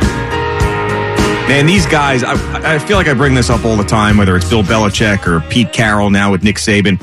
These guys Tom Brady, they just can't stay away. They have to do something. And Nick Saban, who is the greatest college coach of all time, decides to retire, get out of this crazy nil world, and live his life at the lake house. But he has to take a college football job with ESPN. Has to do it. I mean, and I know these guys that want to be around the game. They want to have a presence. I'm sure they're paying him a very, very nice salary. It's just amazing to me that when you're that accomplished at that age that you still feel like you got to do something, you know? And I know he'll have plenty of time in the off season to do whatever he wants. And, you know, maybe he's just thinking like, listen, on Saturdays during college football season, I got to be in the mix somehow. Yeah, I don't know. I don't get it because he's over 70. He's made probably $150 to $200 million. Yeah. They probably owe him some money that was probably left on the table. And I would also think that, getting away from it will be something that he could appreciate. Because when you're in it, it basically eats you up. And that's what Coach Cowher said a ton of times. And, the other aspect, it's not really so much the nil stuff. It's the transfer portal. Yeah. That's the thing that's driving all the coaches crazy, especially, when you're developing a player, and then all of a sudden he gets to his sophomore year, and then he decides to enter the transfer portal because you have developed him. He's put on weight. He looks bigger. He's faster. And a team like Ohio State or LSU wants to give him $150,000 to $250,000. That's right. See it. That's exactly right. So it is a huge problem. And that's why Chip Kelly wants to get the hell out of UCLA, because UCLA is not going to give him the money to be able to pay players. UCLA sees themselves as, hey, you want to come and play at a great school in a great situation up in Pasadena in the Rose Bowl. This is like history and all of that. It doesn't matter. These players now are completely out of control. And even Deion Sanders said it. He goes, I can't even bring in college, high school players anymore. I need to go to the transfer portal. And by the way, that's a mess. The Colorado thing's going to be a mess, and it's going to get blown up before you know it. Sportsman of the Year, Deion Sanders. Oh, how the hell did that happen? I have no idea. I really don't. It could turn into a colossal mess. Maybe he's just there because his kids are there with him. Yeah. And that works out, and they end up getting drafted. Both players seem to be worthy of high draft picks. Sure. But I just, Colorado's not winning anything. No, they are not. Right. So another guy on TV that might do the reverse and get back into coaching is Rex Ryan, who's getting defensive coordinator interviews. The Dallas Cowboys, after Dan Quinn left for the Commanders job, of course, that defensive coordinator job is open, and he interviewed for that. So this is the first time in a while that he's been in this interview cycle stuff. So what was interesting is that, Bart Scott, working with Bart, used to tell me that they used to meet like together as a defense. And you would love to be around Rex when he's talking defense and he's calling defenses. And he was really aggressive, and he was all about, getting after the other team and doing it with like high energy, that kind of thing. Yeah. I would just wonder how long that relationship could last between Mike McCarthy, Rex Ryan, and Jerry Jones. That would be a very interesting threesome. Yeah. I mean, Rex is one of those guys that if you bring him in, you have to understand that that's probably a shiv spot situation. He wants to be a head coach again. He has made no bones about that. If he is taking a defensive coordinator job, that means that he's got his sights on becoming a head coach once again, especially if you're going to a place where a guy was already on a hot seat and then Rex is just sitting there. And if he turns that defense around or whatever, it gets him playing great. And then he's doing his press conferences and being Rex. I mean, all of a sudden, an owner can fall in love with him. And the next thing you know, he's back in the game. Yeah, I can see him back in the game as defense coordinator. I don't know about a head coach. I mean, his experience up there in Buffalo, I don't think it was all that great. Yeah. But if you want a volatile, very high energy guy standing on the sideline calling defenses, that's your guy. That is 100% your guy. And now he's got his new teeth, and he's got his new eyebrows, and he's got the facelift going. So he's looking the part now. He's got new eyebrows. Yeah. Yep. You sure about that? Positive. Yep. Or eyelids, something. Yeah. Where he's always looks surprised now. He's got the Adam Gase look. No, not quite. A little bit different. Al and I believe that he got a legit facelift, like his face was pulled back. You know what? I will check that out the next time I see it and see if I can confirm that. Yeah. Well, we did get confirmation on Phil's lady glasses yesterday, which was another thing that this show made news with this week. Yep. Yes, I actually do you believe that Phil Simms wears lady glasses, or are they men's glasses? No. I don't feel that he wears them. He does wear them. No. He wears his wife's eyeglasses. So this came up at dinner last night. Oh. So I had dinner with Phil, Chris Simms, Howie Long, Chris Long, and Steve Rosner and our guy Nick. And listening to those guys talk, and then of course I tell them that JB came on and confirmed that you wore Diana's glasses. He's like, "You guys with the glasses?" I said, "It's not me." I said, "It's Gio." Gio had to ask him about the glasses. I only had Al ask him about the dogs. Yeah. Like, what about the dogs? So, you guys get me in trouble with these people.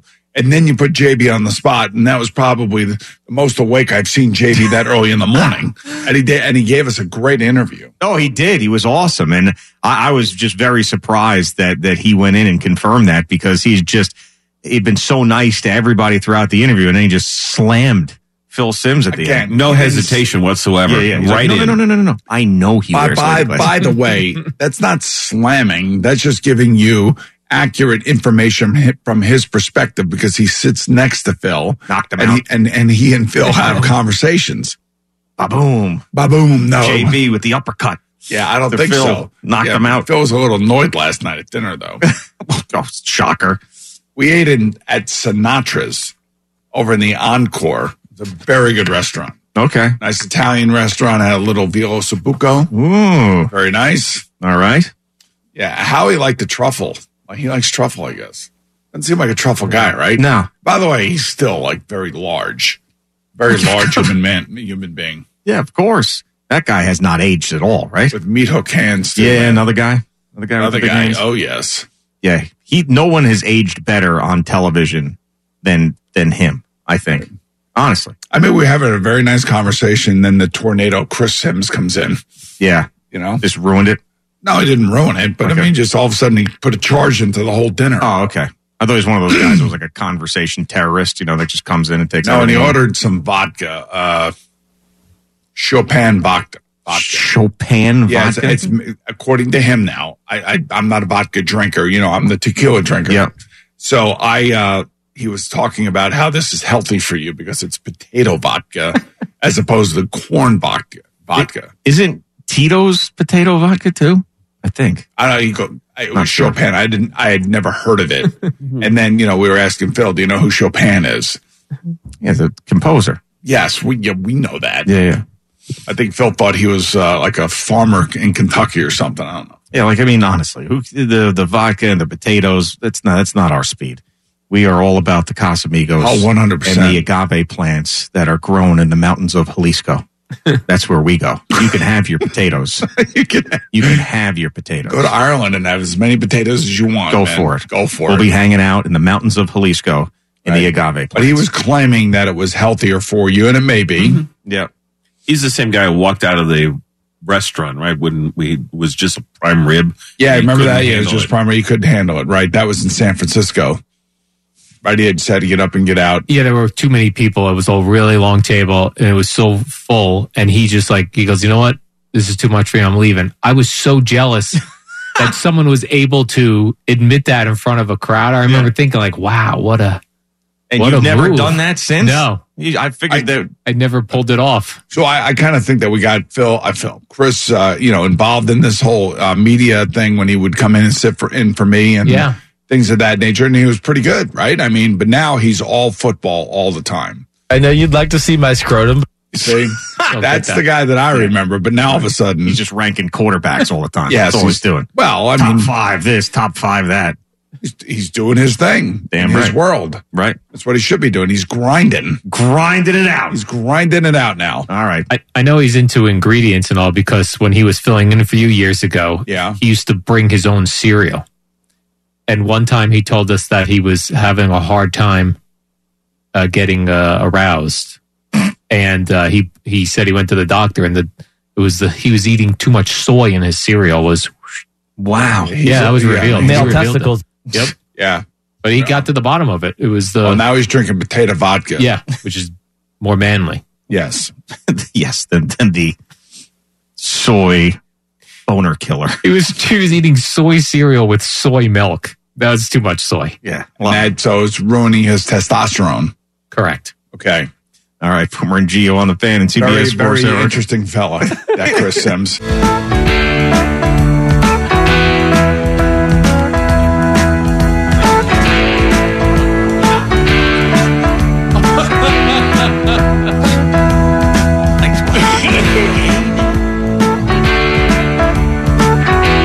Ford Tough Studio from the Blue Wire Studios here at the Wynn Las Vegas. So are you thinking anything differently about this Super Bowl than maybe when we started on Monday? So we're here Thursday. We've been here for 3 days. We're inundated with all these statistics and all these different interviews, and we're going to redo all of this stuff come Sunday on Super Bowl today, Sunday as well, for 4 hours. Yep. I'm just wondering, what was your thought coming in was Patrick MAHOMES, right? Yes, because I had been burned twice in the playoffs where I bet on the Bills and then bet on the Ravens and lost. So I just couldn't do it again. I will be rooting for the 49ers. I'd much prefer the 49ers to win this Super Bowl. But if I bet the game, I would have to bet the Chiefs. And it's just because of that guy. That's it. Well, and Andy Reid, obviously. But I just cannot see him now with all this experience that he's had in Super Bowls and the run that they have had as the underdog and the road wins. I just don't see him playing a bad game. And this 49ers defense, maybe they show up and maybe they're the early season version of themselves that was dominant last year in this game, but they have not been impressive at all through the postseason. No, they've been run on. Yeah. And one of the things that the Kansas City Chiefs have really worked on the last 2 years, number one, they rebuilt their defense. And number two, Isaiah Pacheco has been the hammer. And, he has run hard. He's run well. And both the Lions and the Packers really ran well against San Francisco. Sitting with Howie last night at dinner, he was like, are Nick Bosa and Chase Young ever going to figure out that there's a wide receiver that is blocking down on them? Or is going to crack back block on them, because neither one of them did a very good job against either team in those scenarios. Yeah. And how he said, if that were me out there, the first thing I would do is I would try to take that wide receiver's head off. He goes, and then this crap will stop. So it's from his perspective, right? So I asked JJ Watt about the same thing. And he goes, Boomer, all I care about is getting sacks. And see, that's the problem. When you play against a guy that's all they're thinking about is getting sacks and getting pressure on the quarterback, their aggressiveness can take them out of a game.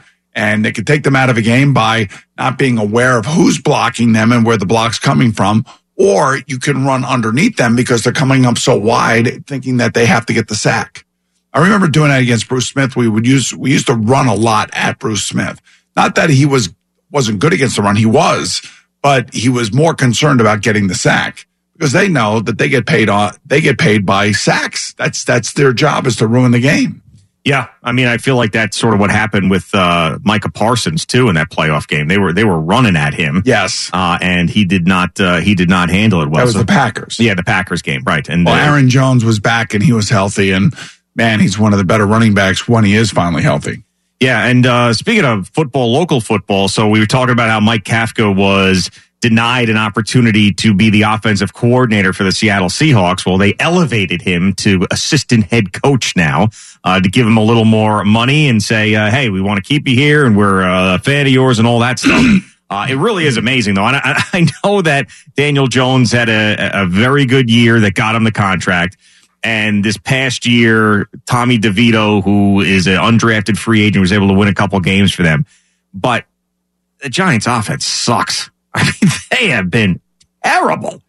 And Mike Kafka's getting his door knocked on by all these places, so much so they got to elevate him to assistant head coach. Well, let's also remember it is a relationship that Brian Daboll trusts. So Mike Kafka is not creating waves because he was, believe me, they'd let him go. Yeah. He's a loyal soldier to Brian Daboll, and I think that's what Brian needs. Hey, look, let me just tell you something. You look at these freaking, these NFL ranks for this defense. I mean, it is brutal. I mean, offense, it is brutal. Their points per game were 30th. Opponents' points per game against them, 26th. Their passing yards, 31st. Now, they had injuries. It wasn't Daniel Jones throwing the ball, so you have to take that into account. The takeaways, how about that?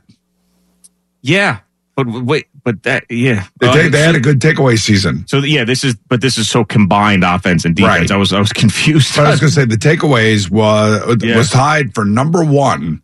Wow. And I believe it was the Baltimore Ravens was the other team that had 31 takeaways. That's incredible. And they still only won 6 games. That's one of the reasons why they did win 6 games. Yeah, that's right. And this is one of the things I was telling, we were talking about this game coming up on Sunday, is that Patrick Mahomes, the last 4 games, no turnovers. And it goes back to last year's Super Bowl where he was not sacked and Philadelphia was complaining about the field. But last week, I could tell you that Patrick Mahomes in the second half of the game, dare I say it, was a game manager. Oh! Uh-oh, headlines. Awful announcing. Where are you at? By the way, they were shut out in the second half last week. Yeah. And, unlike Detroit, who was throwing the ball on 4th down as opposed to kicking field goals to get the spread back to 17 points, they decided to go for it. Mm-hmm. And then that game flipped. The play that was made was the red zone defense by the Kansas City Chiefs when they knocked the ball out of Zay Flowers' hands. Yep. And they got the ball back on the 20-yard line, and here we go. Here we go. And Patrick Mahomes and Andy Reid managed the game and kept the clock going as long as they could, and makes the big throw to Valdez-Scantling at the end of the game to get the locked up first down. And Baltimore kind of like lost it in a different, like they had 3 turnovers. Yeah. And they lost by 7 points. Yeah, I'm sure you were asked this question a million times, and I probably asked the question as well. But from Brock Purdy's standpoint, where you have played all these big games now, you played in an NFC championship game, you played your first playoff game, you were also in a championship game and got hurt the year prior. How much different does it feel when you take that first snap in the Super Bowl as opposed to these other playoff games, or does it not? Well, I just by going and interviewing him and getting to know him a little bit, I mean, I was struck by how calm, how polite, how just understanding of what's happening around him he was. I think he's going to have a good Super Bowl. I don't know how he can have a good Super Bowl. The only way that he does not have a good Super Bowl is if the Chiefs are able to defensively do to him what Baltimore did. And you remember in that Baltimore game, there were a lot of tip passes at the line of scrimmage. Yeah. So I'm sure that Steve Spagnuolo is telling his defensive players, look, man, if you can't get to him, you got to raise your arms. You got to try to tip the ball. We got to try to kind of, move him off his spot, that kind of thing. Yeah. I mean, if they're doing that early in the game and you see a bunch of tip passes, then that Chiefs defense is going to be locked in. Right. And the Chiefs defense has been getting turnovers. Yeah. That's the other thing. And the 49er defense has been run against. But you take a look at the numbers that these guys have, put up in the postseason. You can see how clean the sheet is for Patrick Mahomes. Yeah. It's just totally clean. Very few mistakes, and he's only been sacked twice in 3 games. Which is, I mean, incredible. And a lot of it has to do with him and his escapability and understanding things and feeling the rush and the awareness that you always talk about. It's not all offensive line. It's a lot of that is him being able to be him. And they don't have any pre-snap penalties. Yeah. That's the other thing. When I was trying to think, who was it? It was Houston in their playoff game at wherever they played. I think it was Buffalo. No, was that Buffalo? Yes, it was at Buffalo. They had 1 million pre-snap penalties. And those penalties killed them. Now, C.J. Stroud. It was Baltimore who they played. You're talking about the playoffs? Yes, it was Baltimore. Yeah. So it was C.J. Stroud and a rookie quarterback with an offensive line and young guys all jacked up to play Baltimore. And they had probably like 5 or 6 pre-snap penalties that killed them. Yeah. And Kansas City didn't have any of those.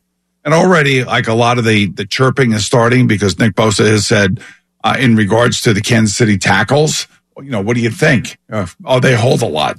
Of course, get it in there. Yes, of course. Get in the minds of the officials. But I don't think the officials want to let the guys play. That's the thing. Like, when you get to this level, it's got to be a real egregious penalty for them to call it, I think. Yeah. I just think that the NFL wants a high-scoring game. They want their offenses to flourish. And they tell these officials, look, man, obviously call the game as you see it. Let's be smart about how we're calling a game. Yeah, and you just don't want that to be the story when we're sitting back in this studio on Monday morning talking about how it was a bad call that led to whatever team winning. Because that's just, we've had too much of that this year, too many of those conversations, NFL officiating, all the things that they have changed to get this right. I just don't want to have that conversation on Monday. I was asked by an NFL executive, Boomer, if you could fix the officiating, how would you do it? I said, I don't think people realize just how fast the game is, how many rules there are, how violent it is, what's going on out there. And sometimes when these officials have to make a judgment call could be a pass interference call, could be roughing the passer call, that kind of thing. That's where we get into the officials blew a call or something else like that. The other stuff where you can replay, and they are doing expedited replay from New York City, and this started last year in the playoffs. Yeah. And they do have officials, believe it or not, that are a part of the game, but they're not like officials where they can throw flags. They're standing next to the head coaches on the sideline. And the reason they're doing that with these backup officials is to make sure that the head coaches are communicating and getting all the answers that they need while they're screaming and yelling at the guys out on the field making the calls. Yeah, didn't I see, I don't know who said it, one of the former officials, I think one of the broadcast officials, said that there's a chance that all of these conversations that they have are mic'd up so we could hear what the officials are saying when they're making these calls. I think that the NFL and NFL Films, of course, is miking everybody up. Yeah, but live we could hear it. Well, the other thing, too, is that there is, so the referee, the guy who's in charge of the entire staff, he is tied into New York. And so if there needs to be an expedited replay without throwing a challenge flag or something, or New York thinks that they got something wrong, they'll have that further discussion announcement. After a further discussion, the ball will be placed here, or the ball was out of bounds, or whatever. And they're trying to expedite all of that stuff to keep it from stopping and slowing the game down. All right, Boomer and Gio on the Fan and CBS Sports Network. We'll get Jerry back in here in just a couple of minutes.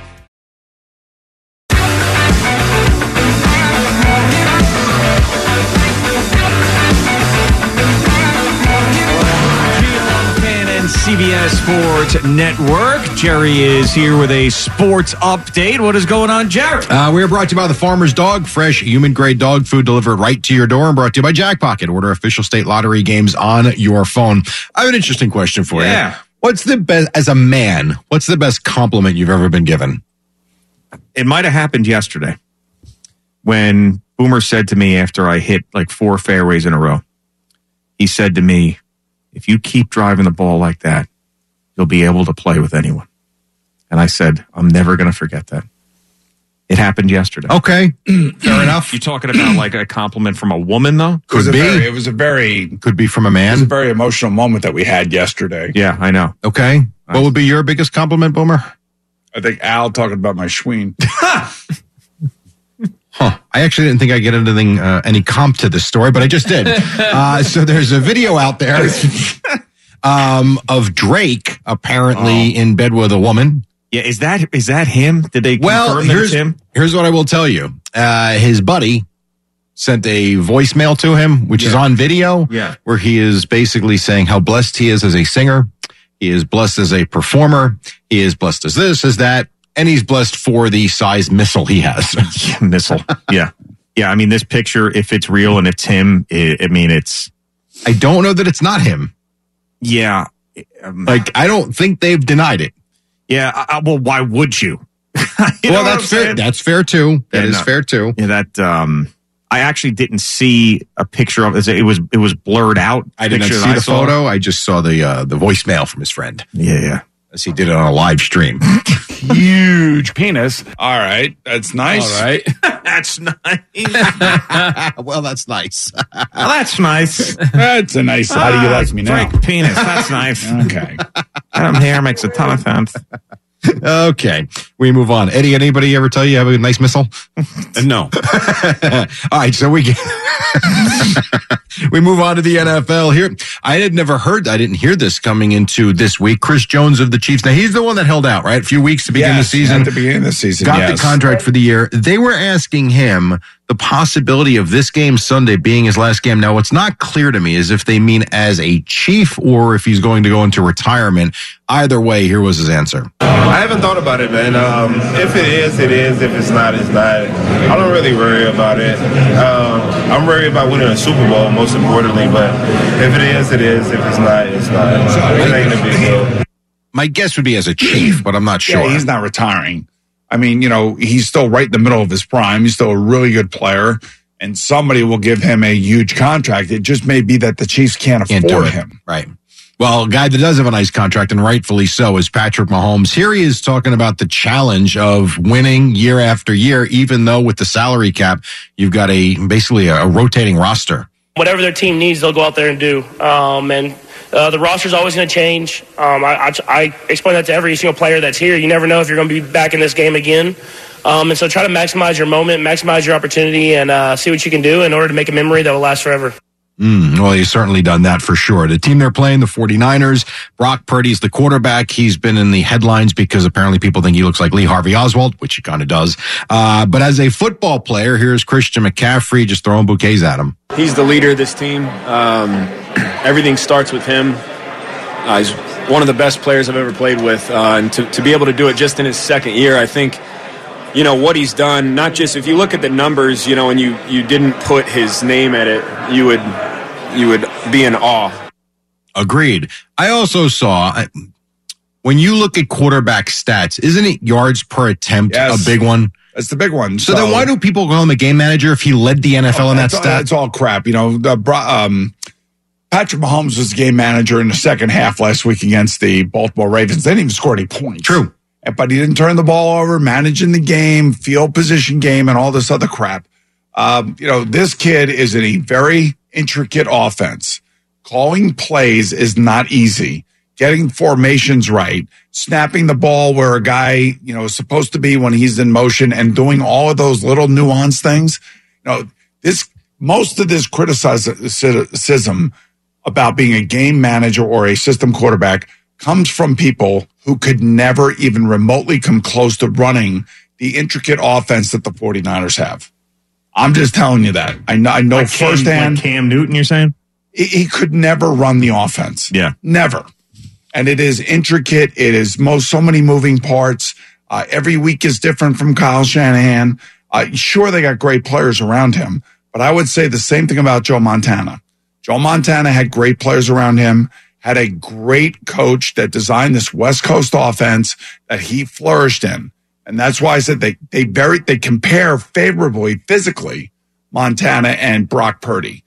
Same type of body, same type of athlete, same type of arm release and pass and catchable balls, and he is extremely accurate. And here is one from Purdy. Obviously, you hear clips like the one we just played from McCaffrey on when he believes he earned the trust of his teammates. Even through those 3 games that we lost in a row, you had guys on defense, Dre Greenlaw, Fred, Eric Armstead, like all those guys continue to come up to me and say, dude, we got your back. This is the NFL. It's not easy. And so it was in those moments that I knew I was all right, these guys got my back and we can go.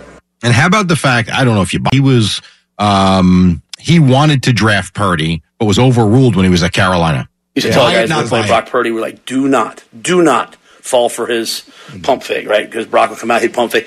And first game, he's 10 yards down the field, he pump fakes, our DBs are jumping. I'm like, he's past the line of scrimmage. So a lot of respect for Brock.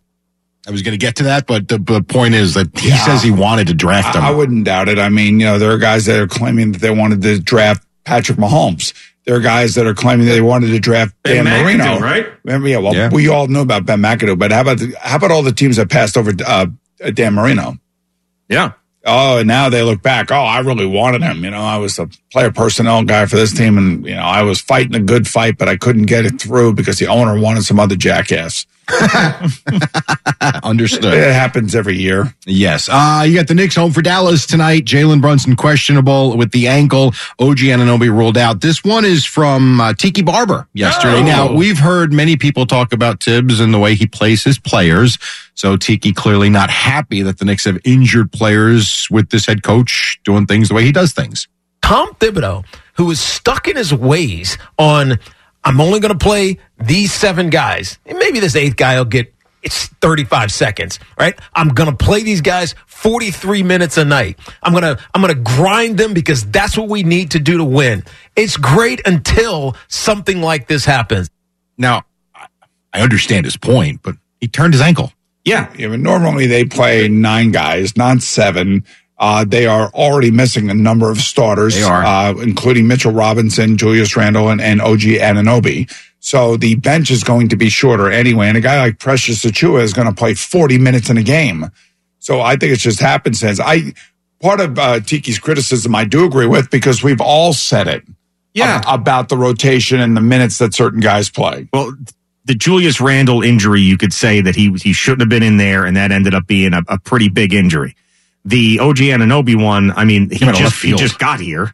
No one knew what the hell was going on with that. Bone spurs. And the Jalen Brunson one, I mean, that could happen at any point. It could happen. But don't forget. But don't forget what happened. The Knicks went out to a big lead. Brunson was taken off the court. Yes. And then they had to put him back in. Right. Because Memphis was making a run. Right, exactly. You got to win the game. That's right. I think he meant to say kiss my ass or just go kiss ass. I've never heard go kiss ass. Who is this? Tiki. Let's hear it. Go kiss ass, dude. That's pretty clear. That says go kiss ass. No, I know, but you think he meant to say kiss my ass? Well, let me ask you this. You would never throw the go in front of that. Yeah, just weird. You know what the context he was talking about? He was in a fight with a caller about something, and then he goes, "Go kiss ass, dude." I've heard that before. Really? I don't kiss my ass. Go kiss somebody else's ass. Go kiss Peter Schwartz's ass. Yeah,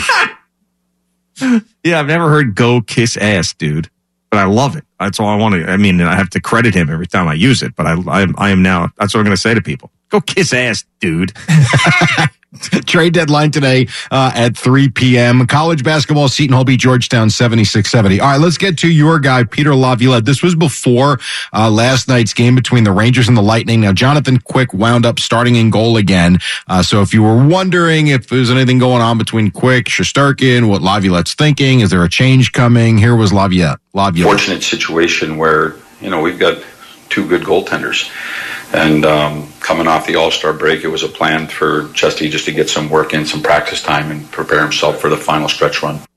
And he said the goal or the idea was there was always scripted that Quick was playing these first two games out of the break, and now Shesterkin, you would think, will go forward and be back they behind play in Chicago, one of the worst teams in the league, is their next game. So let's throw Shesterkin out there to win that game and play well in that game. But, again, Tampa only had 19 shots on goal last night. And he stopped 18 of them. Right. But that's how you get a good goal. You don't need a guy to make, 44 out of 45 shots. You need defense. You need to keep the puck out of the middle of the ice. And you need to get the puck out of your zone. And you need to score, as we hear Kenny Albert on TNT. He's one of the best goals in the league, east to west. Oh, there we got a goal. Take it away, Hank. So play-by-play. Jimmy Vesey. Jimmy Vesey, my old teammate. Wow. Jimmy Vesey gives the Rangers a 1-0 lead. So Henrik Lundqvist, Kenny Albert, 1-0 there. The Rangers win 3-1. BC would also add an empty net goal. Johnny Brzezinski, he had a goal. Here was Quick after. How about that? Bottom six. Johnny Brzezinski, yes. Three goals out of the bottom six, man. That was a nice sight. Here was Quick. There's no question that Shesterkin's our guy. He's best in the world, man. It's honestly, I learned so much from just watching him in practice, and his work ethic and everything that he brings to the table every day, practice days, game days. It's impressive. All right, I think a lot of this stuff comes also from the national media that is covering the Rangers. And the Rangers had like a 6-week span there where they were a 500 team. They weren't playing great. And Shesterkin wasn't playing great. And you look at his goals against, and you look also at his save percentage, and you're like, man, he's in a slump. And then, of course, Jonathan Quick, one of the great goaltenders of his era, comes in here and outplays everybody's expectations. This is what's going to drive the conversation about should they be playing this guy, shouldn't they be playing that guy? And in hockey, it's the same thing as like a quarterback in football. Like, who's your starter? Yep. Everybody loves the backup when the starter's not playing well. Lightning Islanders tonight, Devils Flames tonight, and a couple of odds and ends here. Number one, aliens, maybe. Eddie. A radio station in Alabama, WJLX, quite confused. Why would they be confused? Because their 200-foot broadcast tower has disappeared. A 200-foot radio broadcast tower, gone. Wow. Aliens? No, it's probably some or guy named thievery. Cletus. How the hell you get a 200-foot tower out of there? I don't know. Maybe Spike took it to use it for IP or something. Come on. That's bizarre. Yeah, I got to read more about that. Oh, so you saw this story? No, I just heard hearing it now, but it doesn't make any sense. It doesn't make any sense because it's 200 feet of steel that just disappeared. Show yourselves, aliens. No, please don't. And then lastly, Stephen A. Smith does a podcast, as we know, and at the very end of his podcast, he takes questions from listeners. Here he explains a question that he did receive. 50 hawks, 10 crocodiles, 3 brown bears, 15 wolves, 1 hunter with a rifle, 7 Cape buffaloes, 10,000 rats, 5 gorillas, 4 lions. Pick 2 to defend you while the others attack you. The goal is to survive 1 hour. What would you take? Well, all right, so I have to hear it again. Now that I know what the question is. Play that clip again. 50 hawks, 10 crocodiles, 3 brown bears, 15 wolves, 1 hunter with a rifle, 7 Cape buffaloes, 10,000 rats, 5 gorillas, 4 lions. Pick 2 to defend you while the others attack you. The goal is to survive 1 hour. I have an answer. It's the guy with the rifle, and it's the 3 brown bears. Okay. I do like that he called it gorillas. I don't know. I kind of like the alligators. Okay. And the lions. Fair enough. What is going to eat an alligator? What's going to get an alligator? A gorilla is going to beat up an alligator? A bear, you get 2 bears on 1 alligator. I would take that match. But you got 3 alligators. I think he said 10 alligators. Oh, 10 alligators. I thought you said 3. Al, where would you go? I would probably go with the bears. Okay. Because the gorillas. You get to pick 2. Yeah, and you get the guy with the rifle. Just shoot the alligator. Bang, bang, just like that. All right. Yeah, how many bullets do you get? That I don't know. In a rifle, 8, but point 6. You know, the fact of the matter is, what in the animal kingdom is going to eat an alligator? I mean, I feel like a bear could kill an alligator and eat it. Oh, the alligator would rip the bear's leg off. No, I don't think so. No. Here is the answer. His answer. So the lions and the 10,000 rats. I don't see how you're going to beat that. 10,000 rats. How you going to beat that? That's easy to me. That's my first choice. I'm thinking about 10,000 rats beating all of them. I thought you would have picked the rats. No, because rats don't do anything. Yeah. They just scurry around. Right. They're not going to attack anybody. Yeah, right. And, it's just like the Russian army in the Battle of Stalingrad. Just keep throwing people at it until you run out of people, and they never ran out of people. He is right, though. The lion's the king of the jungle. Yeah, I'm just telling you, alligator, man. A nasty, hungry alligator on my side, I'll take every time. You ever watch those guys that actually go wrestle the alligators? So that's why I don't want to go alligator, because these guys can wrestle alligators and win. There's nobody out there wrestling bears. I go lion and bears. Lions, yeah, Lion and bears. But I think the gun is a huge thing. But if you're being charged by all of them and you only got 1 shot at it, it ain't a machine gun. It's a rifle. I mean, could you imagine? Like, I could see like 10,000 rats coming at you. And you have the alligator just chowing down like it's a buffet. We're talking about buffets the last couple of days. Yeah. It'd be a hell of a buffet for those alligators. Yes, it would. There you go. Do you see the guy who climbed the sphere yesterday? Yeah, we were talking about that this morning. What? Was that an official climb or was it an unofficial climb? I think unofficial. I think a guy just got up somehow on the sphere. So the amazing thing about the sphere, the outside of it, is all these little boxes that gives it the ability to show all these different all these different images on it. So I wonder if he broke any of the boxes. I don't know. It doesn't look like it because the sphere has been, seeing it well, actually you wouldn't know if 1 or 2 of those were out. Probably it wouldn't. You'd have to break a bunch of them. But I don't know if this was a thing where this guy's trying to get attention. This is what he does, or just some crazed maniac. But you got his name? No. I just see the viral postage. This is a person has climbed the sphere. So, dummy. Yeah, Tummy is right. All right, Boomer and Gio coming to you live from the Built Ford Tough studio.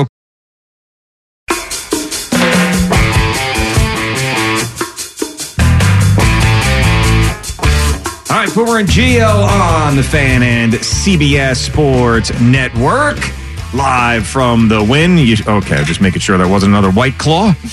To make sure if that first day was that Monday, Boomer started off the week with a nice little White Claw at 6 a.m., which is 3 a.m. It looked a lot like the Celsius drink that I'm drinking right now, yes.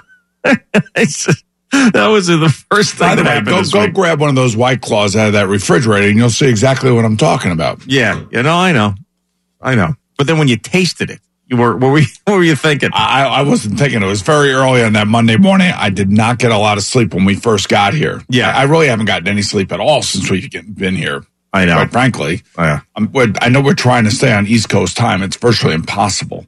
Yeah, at this point, it's like, forget it. Yes. And then I look at basically when the show is over tomorrow, then at least for us that are staying here, not you, but me, Al, and Eddie, and I know Jerry's going home. That's when the rest will come in at that point. Although we have to change hotels. That is true. Yes, we are. So, unfortunately. Tonight we do have the Breitling party. Yep. Yeah. As Breitling is unveiling their Super Bowl 58 watch, one of 58 watch, or it's only 58 watches made. 18 of those watches are solid red gold, which are beautiful. And the other ones, the other 40 have a black strap on it with the red gold. See, look at this. Look at how close these are. Is that not close? Yeah, it's close. It's the white can, about the same size with the black font on it. Yeah, so if you come in here like with your eyes closed in the morning and you see you can't really see the White Claw and they look identical. So whatever, I'll have a White Claw on Friday tomorrow. Okay, all right, perfect. Yeah. If you were walking around that first day here, white girl drunk on white claws. It's just amazing. But anyway, the party tonight, and come dressed appropriately. Okay? Yeah, I packed a nice shirt, and I haven't worn my black jeans yet, so they're fresh out of the wash. Fresh black jeans, I like it. Black jeans, button down, and I actually brought a jacket. Oh, no. Very nice. Okay, Eddie, I'm very proud of you. Thank you, sir. I mean, it's going to be, some high rollers there tonight, so. Oh, yeah? Be some NFL muckety mucks there that are part of this because the NFL has supported this, obviously. NFL muckety mucks. Yeah, because the back of the watch has the Super Bowl 58 logo on it, and it is beautiful. So. What type of muckety mucks are we talking here? Big time. Big time? Big time. I think so, yes. Roger Goodell? No, I don't know about him, but other people that you know. Our guy Hans? He may be there, yeah. Oh, I love Hans. Well, Hans actually likes us, right? Yeah, loves us. Yeah. Probably one of the few broadcasters that he actually does like. Right. So got to be finger foods or something? I don't know. There'll probably be something there. there. No, I don't think Schwartz was invited. I'm sorry. With that giant shirt, if he rolls in there. And what kind of wristband would he need for that watch? Oh, my God. Yeah, extra large. Well, double extra large. Yeah. Yeah, so it's perfect. But you can't have Schwartz show up at something with his muckety mucks. You know what I'm saying? Yeah, I know. He would attach right on him. We're talking about leech spot. 100% leech spot. Right. So it'll be good. We're going to be at one of the Breitling boutiques, which will be beautiful. You saw one here in this hotel. So, yeah. And you said that they had one of the watches there, or no? They had the display of what the back of the Super Bowl watch looks like. Oh, it was. Okay, good. Hey, why do we have it here at the Win? Why do we have to go all the way over to the other place? Because this is where Breitling asked us to go. That's what you do. When somebody is supporting your foundation, you kind of follow their lead. Yeah. You know I just thought maybe you'd be like, I got a busy schedule. I'm staying in the Win. Can we move it over to the Win store? Yeah. But I have to say, it's amazing. So Breitling's been with us for 30 years. 30 years. They've been our longest standing partner with our foundation. And the NFL and Breitling came together, I want to say about 4 months ago, to put this whole thing together. And it's not easy to put something like this together. And both the NFL and Breitling said, hey, we got to get this done. We want to do it.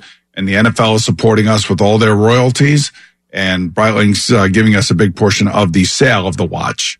And that's how we will raise the money coming back. Plus, they're giving me a watch to be able to auction off at our black tie dinner. Ooh, all right. So hopefully we'll get a nice pretty penny for that as well. Oh, the NFL Today guys wearing the Breitling watch on Sunday? Not that particular watch, but they all get watches every year. Oh, okay. So like this one I'm wearing right now, I think is Phil Simms' favorite. Okay. But yes, so they've been a great partner, and I can't say enough to how much they mean to us and mean to me personally, and leading, down the road with us, raising as much money as we have with their products. Is this a walk spot for us, Eddie, or are we taking a car tonight? Oh, it could be a walk spot, 100%.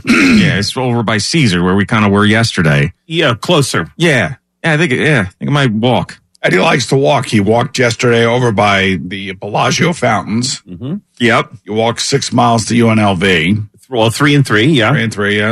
Okay. And then walked down to the Bellagio, then walked back with Al and Gina. Yeah. I mean, you got your steps in, man. It's starting to get more and more crowded now. Oh, yeah. Yep. This is where it starts to turn. Super Bowl week really starts to turn on Thursday. And for us, it's just been the same every day. But a Radio Row, I'm sure now, later in the day, is going to be just insane and stupid. Where is it? I don't even know where it is. Mandalay Bay. It's at Mandalay Bay? It's at Mandalay Bay where Peter Schwartz is staying. So they have a big exposition center over there. And it's in that area. And by the way, the Mandalay Bay is right across the street from Allegiant Stadium. Oh, okay. The highway goes in between them, but I think there's a bridge where you can walk across the highway to get to Allegiant Stadium from the Mandalay Bay. Are they making you go over to Radio Row and do interviews? Not that I know of. Okay, good. Well, believe me, I will be on the do not disturb list from 10 o'clock on. Absolutely.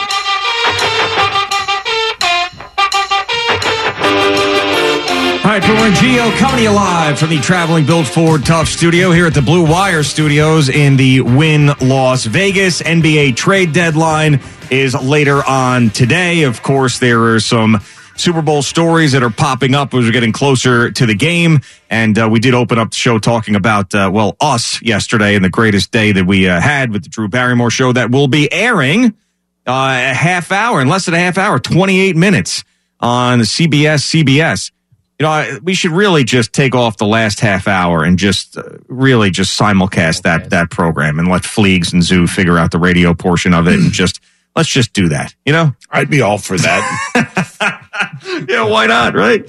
But yeah, so that's where we're at. I don't believe that we are going to get a big Knicks trade. It doesn't sound like anything is going to happen with another big deal. I would be honestly shocked if they went out and got a star player or used those first round picks here at the deadline. I do believe that they will in the offseason and complete the puzzle, but I think they're going to give, once everybody's healthy, Julius Randle, OG Anunoby, Jalen Brunson, this is the team that they're going to go with into the playoffs, see how far they can get. You don't think there's a chance for Bruce Brown? Yeah, but Bruce Brown, Alec Burks, stuff like that. We've had Alec Burks here before. Yeah. I mean, that's sort of the stuff that you're going to see if they make any sort of move. But what you're not going to see is Mikal Bridges, LeBron James and Steph Curry. You're not seeing that. I know that, but the thing that I would worry about is, and again, I know that they are overly optimistic about Julius Randle returning. That's we don't really know the severity of that. All we know is that he dislocated his shoulder. We do not know. At the moment, they're saying no surgery, but that doesn't mean at the end of the season when it's over that there won't be surgery. Right. So that also leads me to believe when he does come back, what kind of player is he going to be? Yeah, I mean, this is the stuff we talk about all the time with Giancarlo Stanton. It's not only him missing all those games, is that it takes him 3 weeks to get back into playing shape and being able to hit the ball. So I'm hoping it isn't the case with Julius Randle when he comes back from this, but you just can't assume that he's going to hit the ground running and come back from this injury and be the guy that was, basically tearing everybody up prior to getting hurt. You do not think that the Knicks right now are trying to get something done just to add players given the injury situation? Yeah. I mean, like I said, minor deal. Something that, will help during this time where they're shorthanded, and maybe a guy that can hit a three and play some defense, 3-and-D guy, or they can come off the bench if need be. But no, I don't, it's not going to be, they made their big deal. They made their big trade with OG Anunoby and getting rid of Barrett and quickly, and I don't think that you're going to see another one. I mean, it doesn't even really seem like this trade deadline is going to produce much of anything. Seems like it's a seller's market this time around. Yeah, very much so. I mean, and last year I always talk about it. That trade deadline last year was crazy, nuts. Which is great for the league. It's great for the interest, and it's great for the teams that are actually going for something. I could also say the same thing about the NHL trade deadline. Yeah. That's going to be active. There's no question. It's already been active. There have already been a couple major trades that the Rangers or the Islanders or the Devils have not been involved in. So it'll be interesting to see whether or not one of these three teams can fortify their roster and bring in the guys that they feel like they need. I think most Ranger fans believe we need a number one right wing because Capo Caco has not flourished there. What about trading him? Well, he could be in a trade. You never know. I think most Ranger fans think we need a third line center that can also be a penalty killer. And I think if you added two guys like that, I think everybody would be happy and stick with everything else that's going on. But the question is, what assets are you going after and what assets are you giving up? Yeah, I mean, and that's something that the NFL has gotten involved in the last couple of years. They never used to have any juice around the trade deadline, ever. There was barely any trades. And now it's another one of those things that the NFL Network has a live show when it's going on because anything is possible. And don't you feel like it all started with Major League Baseball? It was Major League Baseball every year. There would be major trades and there would be major interest by all the teams that were going for it. Yeah. And now, the rest of these leagues have finally figured that out. I mean, for me, trade deadline in the NHL, man, you got the NHL Network on, you're watching, especially, when they're, and usually the teams are very active. Yeah. So is it 3 p.m. Eastern is the trade deadline? So it's noon. Is it noon out here? Is that what it is? I think so. I think it's 3 p.m. Eastern and noon out here. So that's tremendous. I love when everything's so much earlier. Is it 8 o'clock starts, a 5 o'clock start? Yeah. Well, the great thing is, you get a 4 o'clock Ranger game in the afternoon. Oh, my goodness. And then you get all the scores that you need from the East Coast by 8 o'clock. That's unbelievable. It's just, I mean, the stuff especially for what we do. I know I'm just we're on from 3 to 7 here, but if it was like a regular, like 6 to 10 out here, and you get all those East Coast games that are done at 7 o'clock, that is a dream. That's a dream come true. It is a dream come true. I wanted to give you this story because I thought that this was really interesting. This is from Oklahoma a couple days ago. In a historic decision, a jury in Muscogee County District Court, Oklahoma, has delivered a $25 million verdict in favor of Scott Sapula, a former assistant football coach, against the Oklahoman newspaper, the state's largest paper owned by Gwinnett County. So there was a tape of someone making racist comments directed to the high school girls basketball team during a national anthem kneeling situation. So Matt Rowan, who is the play-by-play announcer responsible for broadcasting the tournament game, he was the one who he was the guy who said all this stuff, and it ended up on a hot mic. The Oklahoman put this guy, Scott Sapula's name, as the person who did it. Not good. In the newspaper.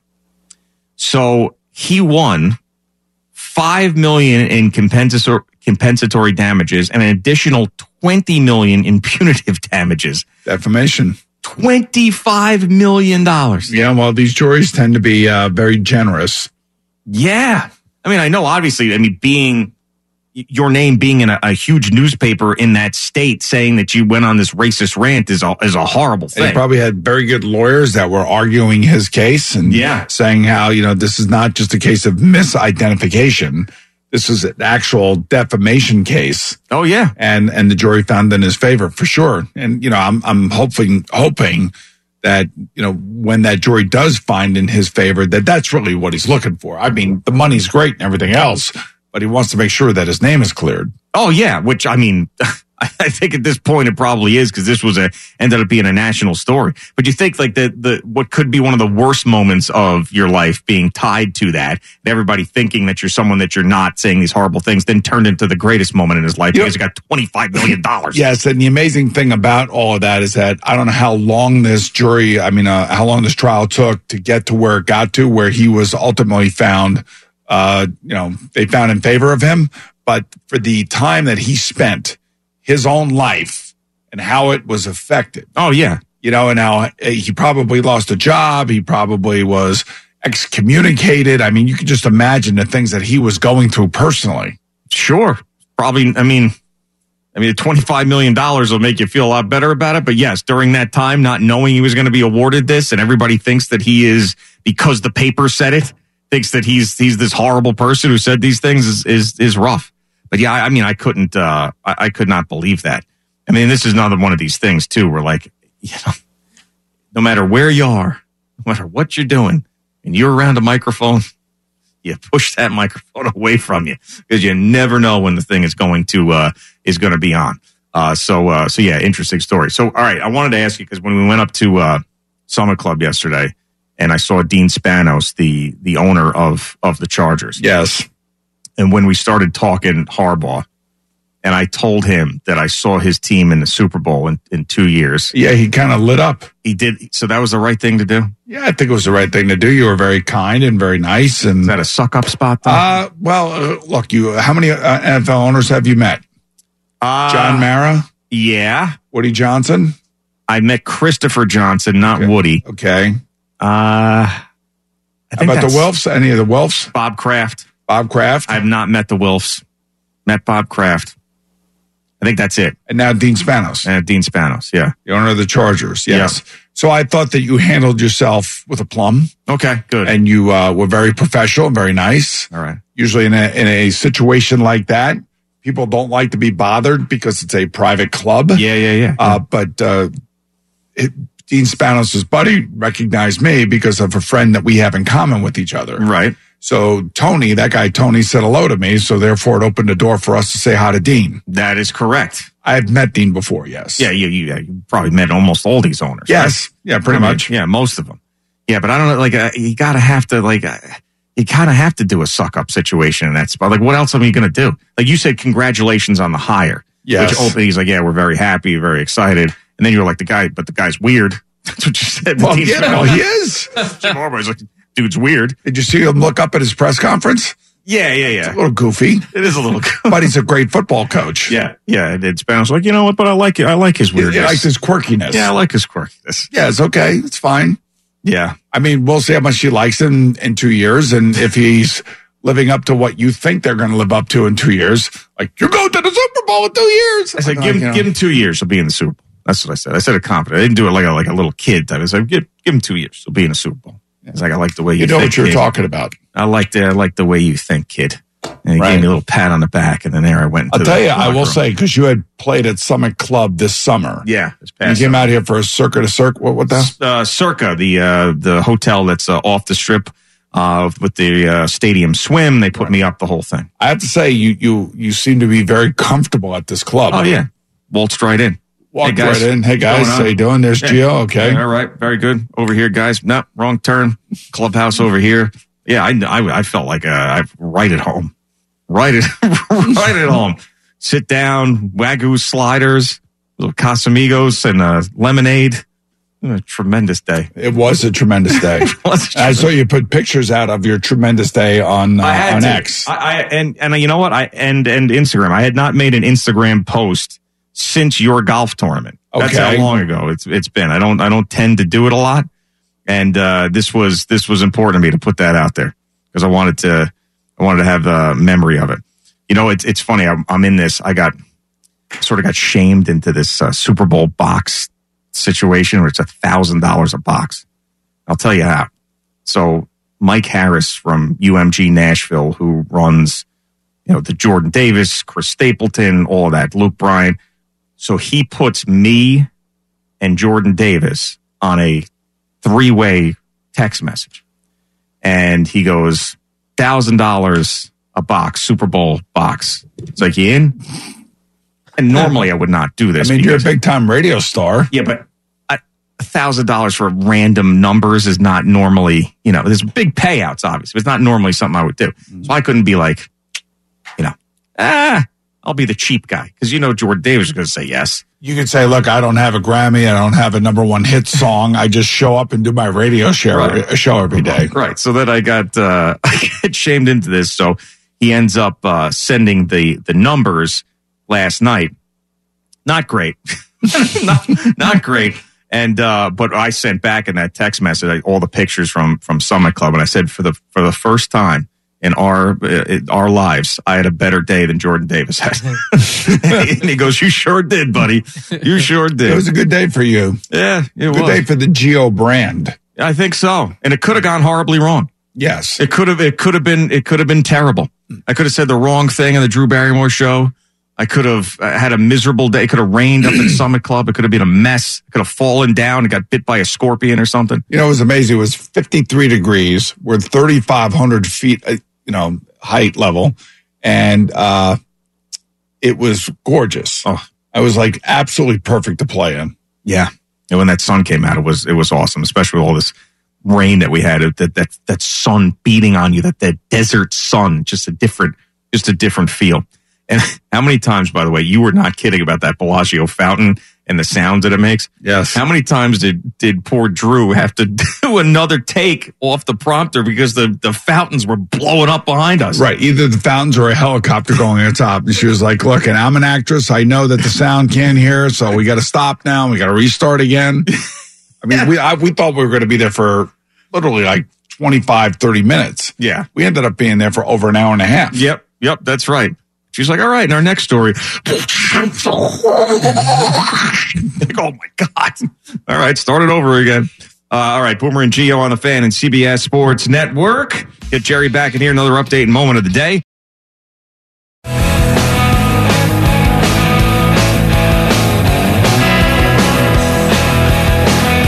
right, Boomer and Gio on the Fan and CBS Sports Network. I mean, you guys don't like win.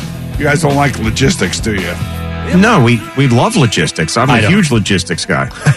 I'm anti-logistics. I mean, I'm sitting here trying to talk to you guys about the different things that we are doing over the next couple of days and moving around and then having to come back here on Monday morning after the Super Bowl. Yeah, I don't think it's. I understand that something has to be thought about, but I don't think it's as complicated. Okay, what time do you think we're getting out of the Super Bowl? Well, Al's leaving at halftime. False, fake news. Don't believe. I don't know. I mean, you have to be on the air for the post game, and we're going to be walking back when the game ends. So when does the game end? By 7-ish out here. Okay, I would think we'll probably be back at the hotel at 8:30. You want to say 8:15? Okay, right. So then we will go to sleep. We'll have all our bags packed and ready to go, and then we'll head over here. Yeah, how are we getting over here? I mean, get an Uber or... Well, Al, Jerry, and I have to leave probably about an hour earlier. I'll be in New York. He's gone. Oh, hi, Jerry. Al and I. Yeah, I mean, I think there'll be Ubers at that All time. right, you see, there's some logistics. Yeah. And, the Super Bowl is ending. People are out partying. Yeah. Yeah. Okay. We're gonna walk back to the hotel and go to bed. All right. Okay.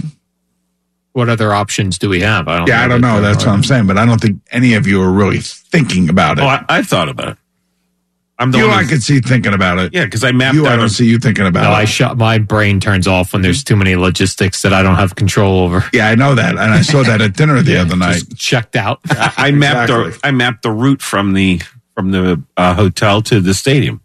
I mean, there has to be a car available at... Oh, to get here? In Vegas, of course. 100% there will be. I mean, whatever it is. Maybe a disco party going on in the car from the driver. Right, but there'll be a car that'll get us here. All right, Jerry, what's going on with sports? Brought to you by the Farmer's Dog, fresh human-grade dog food delivered right to your door. And also brought to you by Jack Pocket. Order official state lottery games on your phone with Jack Pocket. One more time with the NFL sound as we then get into the basketball. We got the trade deadline today, so a lot going on. Here's Patrick MAHOMES, played this earlier about really they're the bad guys now all of a sudden. People don't want to see them win. How do you deal with that? I just like winning. If you win a lot and that causes you to be a villain, then I'm okay with it. But at the end of the day, I'm going to enjoy playing the game and try to win as much as possible. Now, you would also think Andy Reid, who has a lot of success in Kansas City, it would get harder and harder, yet he seems to have the right recipe, and that is to be, kind of have fun and go out there and just play your game and don't worry about other people. We try to have fun within the intensity of the game during the week. There's a time to focus in and a time to mess around. And when they mess around, they win. So good for them. Did you see so Jason and Travis Kelce still did their New Heights podcast? Yeah. I just saw before I came in here that they posted it. And, I guess Jason Kelce is upset with the Swifties for propping up Travis. It was very confusing. The headline was very misleading. I don't know if you saw it or not. I didn't see that. I saw Jason Kelce at a blackjack table with Bert Kreischer, the comedian. Oh, yeah. Tom Segura, the comedian. Will Compton from Barstool Sports, and Taylor Lewan, also I think is from the Titans. Barstool. Yeah, that makes me think that Jason Kelce is going to retire because he's not supposed to be a part of any casinos as an active player. Ooh. All right, let me ask you this: is he under contract, or is he a free agent? I don't know. I don't know. Right? Would that matter then if he's not under contract? Well, I think that if you're an active player, but you can't go to a casino as an active player in the off season. I don't think so. You sure about that? Because I remember I saw CeeDee Lamb down in the Bahamas playing blackjack. I don't think that was a big deal, was I'm thinking around here during the Super Bowl, I think there was I don't know. You can't bet on sports. I don't think. I think you could probably play blackjack. I asked Al this question the other day. If Daniel Jones walked through the casino, would anybody stop him? Yeah, of course. Maybe Saquon Barkley. No, I don't mean Saquon Barkley. A fan? No GMs would stop him. Do you think he's recognized? Because we walk around and we see certain people, it's obvious who they are. Yeah. And I'm wondering if people would stop Daniel Jones or if he's just got that. If you're a Giant fan and you're out here and you see Daniel Jones, of course. Fair. Okay. He is tall, too. In person, he's big. He's one of those guys you look at like that's got to be an athlete. Right. Anytime we see a guy who stands 6'4" or bigger, what does he do? Yeah, athlete. Has to be. That is very true. We do that.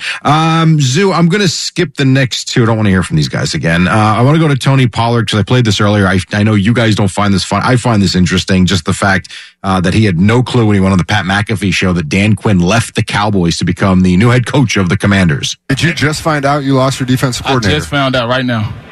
Oh, hey, he's the head coach of Washington. Newsbreaker. Dan Quinn's the head coach of Washington. Dan Quinn, head coach, Washington Commanders. Backwards hat show. How's he going to do?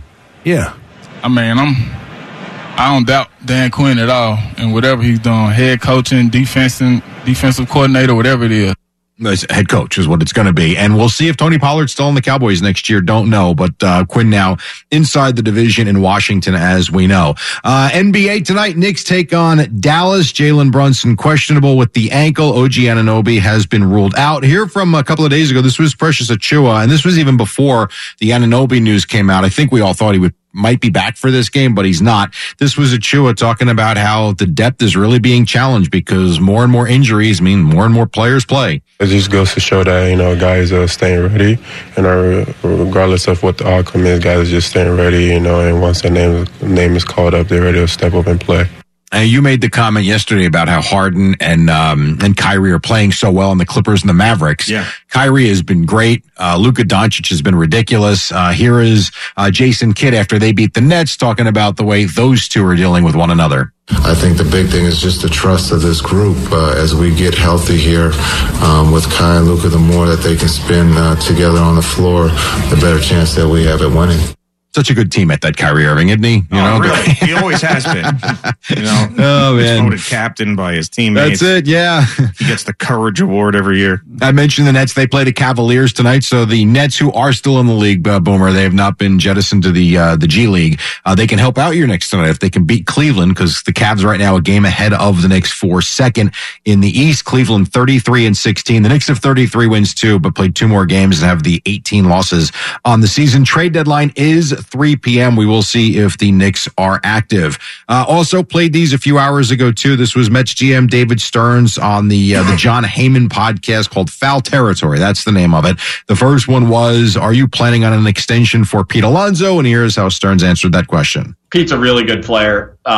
He's performed on a big stage here for a long time. I know that. We all know that. I know how important he is to our fan base. Yeah, I think where we are right now, where Pete is we're going to everyone's going to focus on this year.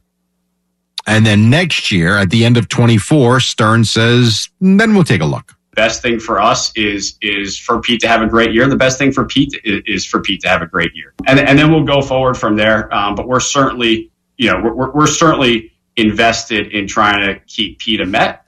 And I'm hopeful that over time we'll be able to work that out. The other thing, too, we were talking about this, is when he came in, one of the first things he talked about was how he, meaning Stearns, lifelong Met fan as a kid. I think also Met fans heard that and thought he's going to lock this thing up. Yeah, I know that has been the consensus from the Met fan, but the longer that this goes, the more dicey that it is. Who knows what's going to happen this season? But when you're not under contract, you haven't even gotten an offer yet. And I mean, the Aaron Judge, Brian Cashman Yankees thing was the template for this. And he was pissed. How about this? The template is don't give him a contract offer and let him play out his season. And if he lives up to all the expectations and leads this team that nobody is expecting to go to the playoffs, then give him the money. Remember, Aaron Judge had that great year. And that's why basically the contract almost doubled from where it was at the beginning. And you remember the reason he got ticked off was because the Yankees leaked that contract. It wasn't even leaked. It was Brian Cashman just flat out said it in the press conference before opening day. Yeah. All right. So, and that was more annoying to Aaron Judge than anything else. Yeah. He was pissed. And he was so pissed that he hit 60. But at the end of the day, all right, so everybody was pissed at that moment. Right now, everybody's happy. Do you think, for real, does Evan keep the beard? He has to. He's got no choice. Have to do anything. I'm just wondering if you think he will. He said that until he gets a contract. I guess today's the day that Sean Morash makes the decision on what he's going to do with the show because he won the pickleball match. But yeah, I mean, if he's got to keep it to the end of the season now, which is going to be hell for him having that big bushy beard in the summertime, but tough. And if he's not cutting his hair. Ugh. If you're not cut, he's got to at least cut his hair. If he could trim that thing up and cut his hair, he'd be fine. I actually think he looks more like an adult now. I agree. Much more mature. I don't think it looks bad on him as long as he keeps it trimmed. It filled in nice. It's red. He's got a different type of look. I think it works for him. Last night in the Garden, the Rangers beat the Lightning. Berg from Norway, the 9th Norwegian to play in the National Hockey League. Score! Wojcinski!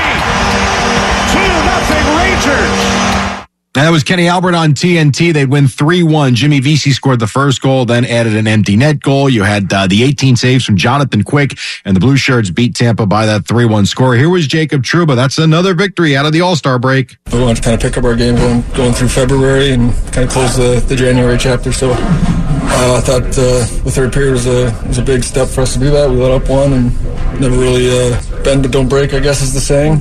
But yeah, it's big for our group to come out with 2 wins out of the break against 2 really good teams. Right, now 32-16-3, and then one more from Peter Laviolette on the whole goalie deal with Quick and Shesterkin. There is no doubt who their main goalie is and will be. But Chesty's our guy. This was a chance for us to work with him, he's with Benny, he gets more video, more reps, he can focus on his game and just getting, really dialed in for a stretch run and a stretch push. It's interesting that I guess because he announced him as the starter yesterday, was the first on the ice yesterday, that this was a topic pregame as opposed to postgame. But he asked and answered. Yeah, but it's because of TSN, it's because of TNT, it's because of everything else that is being said about the Rangers from a national perspective that this now becomes a local story. Obviously, for us Ranger fans, we're following it and we like what Jonathan Quick has done for the team. We want him to play. But everybody's got to be careful about, okay, who's number one, who's not number one. Hey, Shesterkin's paid as a number one goalie. Shesterkin is one of the best in the world, as Jonathan Quick has said. And Shesterkin's got to find his game here the second half of the season if the Rangers are going to have any shot at winning a Stanley Cup. All right, so the Lightning lose last night to the Rangers. Tonight they take on the Islanders, and you've got the Devils playing the Flames. Time now for Moment of the Day, brought to you by Casamigos Tequila. Casamigos Tequila, brought to you by those who drink it.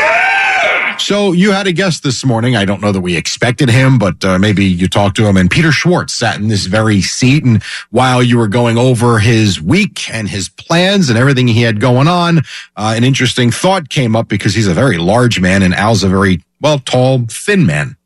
Nice shirt. Thank you.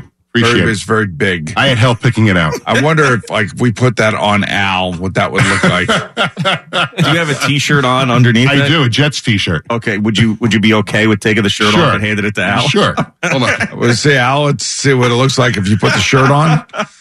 Is that all right, Al? Yeah, that's good. Yeah, that is a should I take off my hoodie? That's an enormous shirt. I don't think you need to. He said, should he take off the hoodie?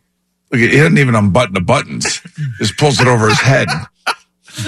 This is a giant shirt. It is a giant, it's a purple and white and I guess black, I think, striped shirt, right?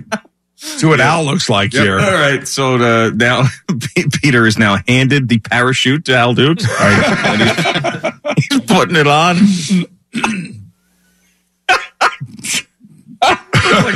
Looks like Ben McAdoo.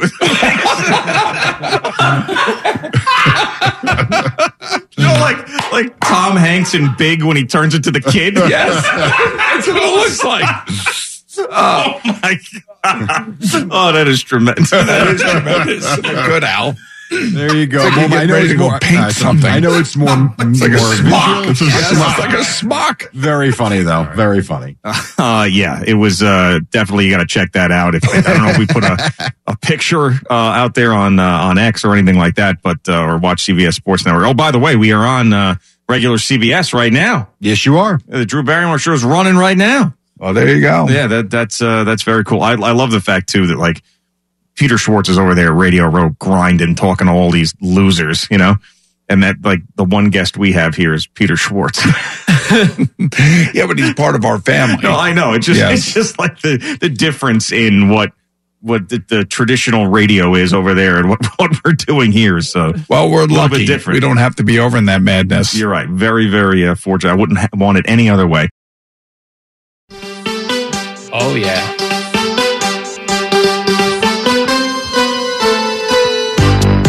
All All right, Boomer and Gio on the Fan and CBS Sports Network. You know what? Let's get Stephen Waldron here. There's a couple of questions I got to ask him.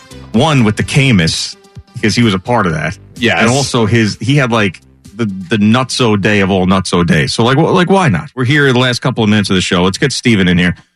Stephen, come on in. Come on in. Stephen Waldron of CBS. If you've never seen him before, you just had the disembodied voice. What is going on with the check shirts today? That's all I want to know. Yeah, I don't know. Hello, Stephen. Hello. Let me get on my mark here. Get on your mark. So first of all, tell me the story about how you guys were drinking somebody else's Camus last night. Well, we were out to eat, nice place. The alarm starts going off, and they first said this is a test, but then they came back and said this is the real thing. We need to evacuate you. So we went outside, we took our drinks, we was on the street. Then they bring us back in. We sit down. They say, we're going to comp your bill. Well, that's very nice of you. Oh, wow. And then we're like, oh, can we get another round? It's like, sure, but you're going to have to pay for it. I'm like, that's fine. Of course. And then, but before this all happened, a large family sat down next to us and ordered 2 bottles of that Camus. Camus was very expensive wine, yeah. And then as soon as they got it, they poured it, and then the alarm went off. They took us out. So that was like untouched. Sean Kennedy just broke the entire studio behind you. But anyway, go ahead. 2 bottles of untouched Camus that was open. The first bottle was poured out into the glasses respectively. And the other bottle was unopened. So we went after the poured. Oh, I see. So you took the glasses with the poured wine. Yeah, and poured them into our glasses. Now, that is unbelievable. Is that a sleaze spot? Or no, definitely. What do you mean? That's opportunistic. Yes. Opportunistic. But you don't know if somebody actually drank. Did you know if anybody drank Sean's anything? idea was to inspect the glass for lip marks first. Okay. So we did that. No one is watching us. We were literally the only people that actually had the respect to come back in case and not ditch your bill. So what happened to the other? What happened? To Nobody the other ever came back in. Did you take the bottle or did you just leave it there? Can't see. If you would have done that, that would have been ridiculous because they could have sold that bottle to somebody else. They just lost out on all the money from the people that were in there because they comped everyboth meals because of that. So for them, it was early in the day. Been a total sleaze spot if you took that bottle of Camus. It was early in the day, so it really wasn't that packed. He poured both glasses to the brim. Yeah, Sean Kennedy said they poured the glasses right up to the brim of the Camus. They had a second evacuation, correct? Correct. And then they comped that. So they charged us for another round, and then they said, we'll take care of this for you as well, because they made us leave again. Oh, that's too bad for them, though. Yeah, I know. That sucks. Yeah, I was going to say, the nice little tip, because we love to tip. The Boomer and Gio crew, we always know the right time to tip. We made it a point to find her on the street, so... Okay. All right. There you go. I will say, hanging out with you guys, the hardest thing is like looking at me like, are we tipping? Do we tip? Do we tip? You did that to me again yesterday. Well, Jerry is right. Yesterday was so confusing about what to do and what not to do with the tipping. I was so confusing because there was one guy I was sure that we were going to tip 100%. You're like, nope. I was like, what do you mean? Not at that moment. Not until the end of the day, which I did. Oh, all right. And you even said, am I allowed to tip you guys? Yeah, so I asked them because I said a lot of private clubs. What did he do? Will not allow the people that work at those clubs to accept tips. I don't know. Every club's a little bit different. Yeah. Right. You know, I mean, you do pay a lot of money to join these clubs and then keep the clubs afloat by, having your monthly, your monthly stipend, whatever it is. Right. But the point being is that, you always take care of the caddy no matter what. 100%. Yeah. And what you guys did. Yeah. That's fine. The guys that I was talking about, the guys that took our clubs out of the truck and then put the truck, clubs back in the truck. Right. Then I went over and tipped them. Right. And I did ask him, I said, are you guys allowed to accept tips? And the guy goes, yeah. All right. Well, here you go. Well, how about, but here's the thing. The bartender and the guy who brought us the sandwich. No, that's a whole different story. That's See, internal. It's confusing. External. So I think the guys that stand outside, the caddies, those guys they don't make nearly as much money as the people inside. Oh, okay. All right. So I guess I'm sort of understanding this now. I mean, I always thought I knew the tipping rules. Yeah. Now I'm so confused now, especially after that experience. His mind was completely blown. Plus, Al doesn't like to tip anybody, including flight attendants. All I wanted someone to wear a button that says I get tipped. Or I'm all for tipping. I just don't know who gets tipped and who doesn't anymore. It's so confusing. And how much is just appropriate. Charge me whatever it is, whatever you're supposed to. Let me just ask you this question. So we fly out here. Yeah. And how many cocktails did you have? Let's say 5. Okay. So that person is dealing with you, going back and forth. And it's not just you. It seemed like she spent a lot of time with you guys at the back of the plane. I would disagree with that. No, I would not. I kept seeing her walking back there. All right. and she always had a drink in her hand, or 3 drinks, or 4 drinks. Because the 5 of you in the back of that plane decided, we're getting hammered on our way to Vegas. That we did. We're going to start our trip. Yep. So the point being is that she makes good money, but not great money. But for 5.5 hours, she's taking care of you. Right, but the pilot also took care of us and makes good money. Makes a lot more money. Well, how do we know that? We're not free with how much money we all make. How would we know you know that a pilot makes a lot more money than a flight attendant. Right, correct. But I don't know what the flight attendant for that makes compared to a flight attendant at United, and we don't tip them. Yeah, but this person solely was working on the back of the plane with you guys the entire flight. A flight attendant on a United may come by and give you a little bucket of peanuts and some coffee or something once. Yeah.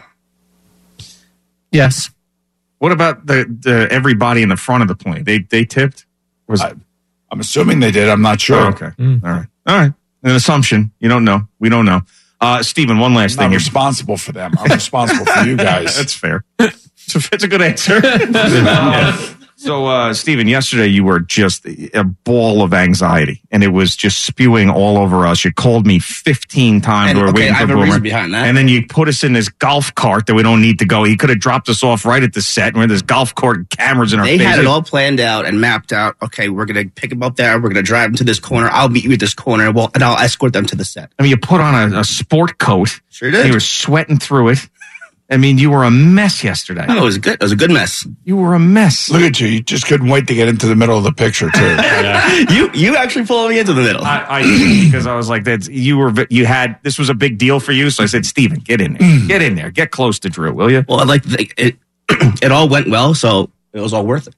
Yeah, no, but do you understand when you're me and you get 45 phone calls from you, how that could be a little bit annoying? Oh, you like talking to me. You know what's amazing watching? But you're making me nervous. What's amazing is watching 2 of the most anxiety-ridden people that I know in my life dealing with each other, because that's what that was. It was back and forth. They didn't add Al to the mix too. It's got the holy trinity. Oh man, oh man, they were all good people over there. Oh no, they were great. And Al wanted to know too, like you were talking to Tracy Wolfson, like you knew her for 20 I'd met her before. Oh, okay. Not often. I don't see her often, but we had met before. Because I'd asked you, I just met her. No, I said met once before. Okay, but they were probably a Radio Row previous year. They were talking like they had gone to college together. Like that's how I interpreted their relationship. 2 friendly people. And as Al said, who wants to talk to Stephen Waldron for that long? He said that on the air, by the way. I'm not I got a lot to say, Al. Yes, I know. Yes. All right, Stephen. Good stuff. All right. I'm proud of you. Thank you. All right. You did a nice job yesterday, even though that you were making me sick.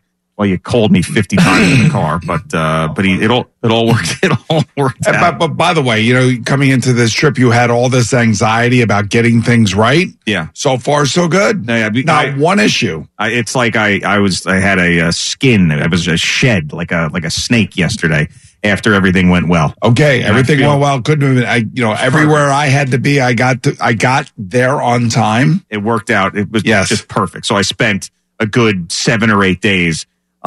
Dreading absolutely nothing.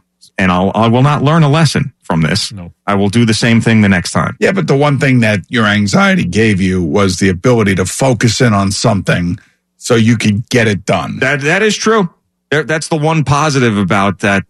Yes, that's one positive. Like I was locked in. There was no way that day was going to get screwed up. And it turned out to be a great day. Yes. His best day ever. Best day ever. You could spend the weekend doing the same old whatever, or you could conquer the weekend in the all-new Hyundai Santa Fe. Visit HyundaiUSA.com for more details. Hyundai, there's joy in every journey. This episode is brought to you by Progressive Insurance. Whether you love true crime or comedy, celebrity interviews or news, you call the shots on what's in your podcast queue. And guess what? Now you can call them on your auto insurance too with the Name Your Price tool from Progressive. It works just the way it sounds. You tell Progressive how much you want to pay for car insurance, and they'll show you coverage options that fit your budget. Get your quote today at Progressive.com to join the over 28 million drivers who trust Progressive. Progressive Casualty Insurance Company and Affiliates. Price and coverage match limited by state law. We really need new phones. T-Mobile will cover the cost of 4 amazing new iPhone 15s, and each line is only $25 a month. New iPhone 15s? It's better over here. Only at T-Mobile, get 4 iPhone 15s on us and 4 lines for $25 per line per month with eligible trade-in when you switch. Minimum of 4 lines for $25 per line per month with autopay discount using debit or bank account. $5 more per line without autopay, plus taxes and fees. Phone fee at 24 monthly bill credits for well-qualified customers. Contact us before canceling account to continue bill credits or credit stop and balance on required finance agreement due. $35 per line connection charge applies. See T-Mobile.com.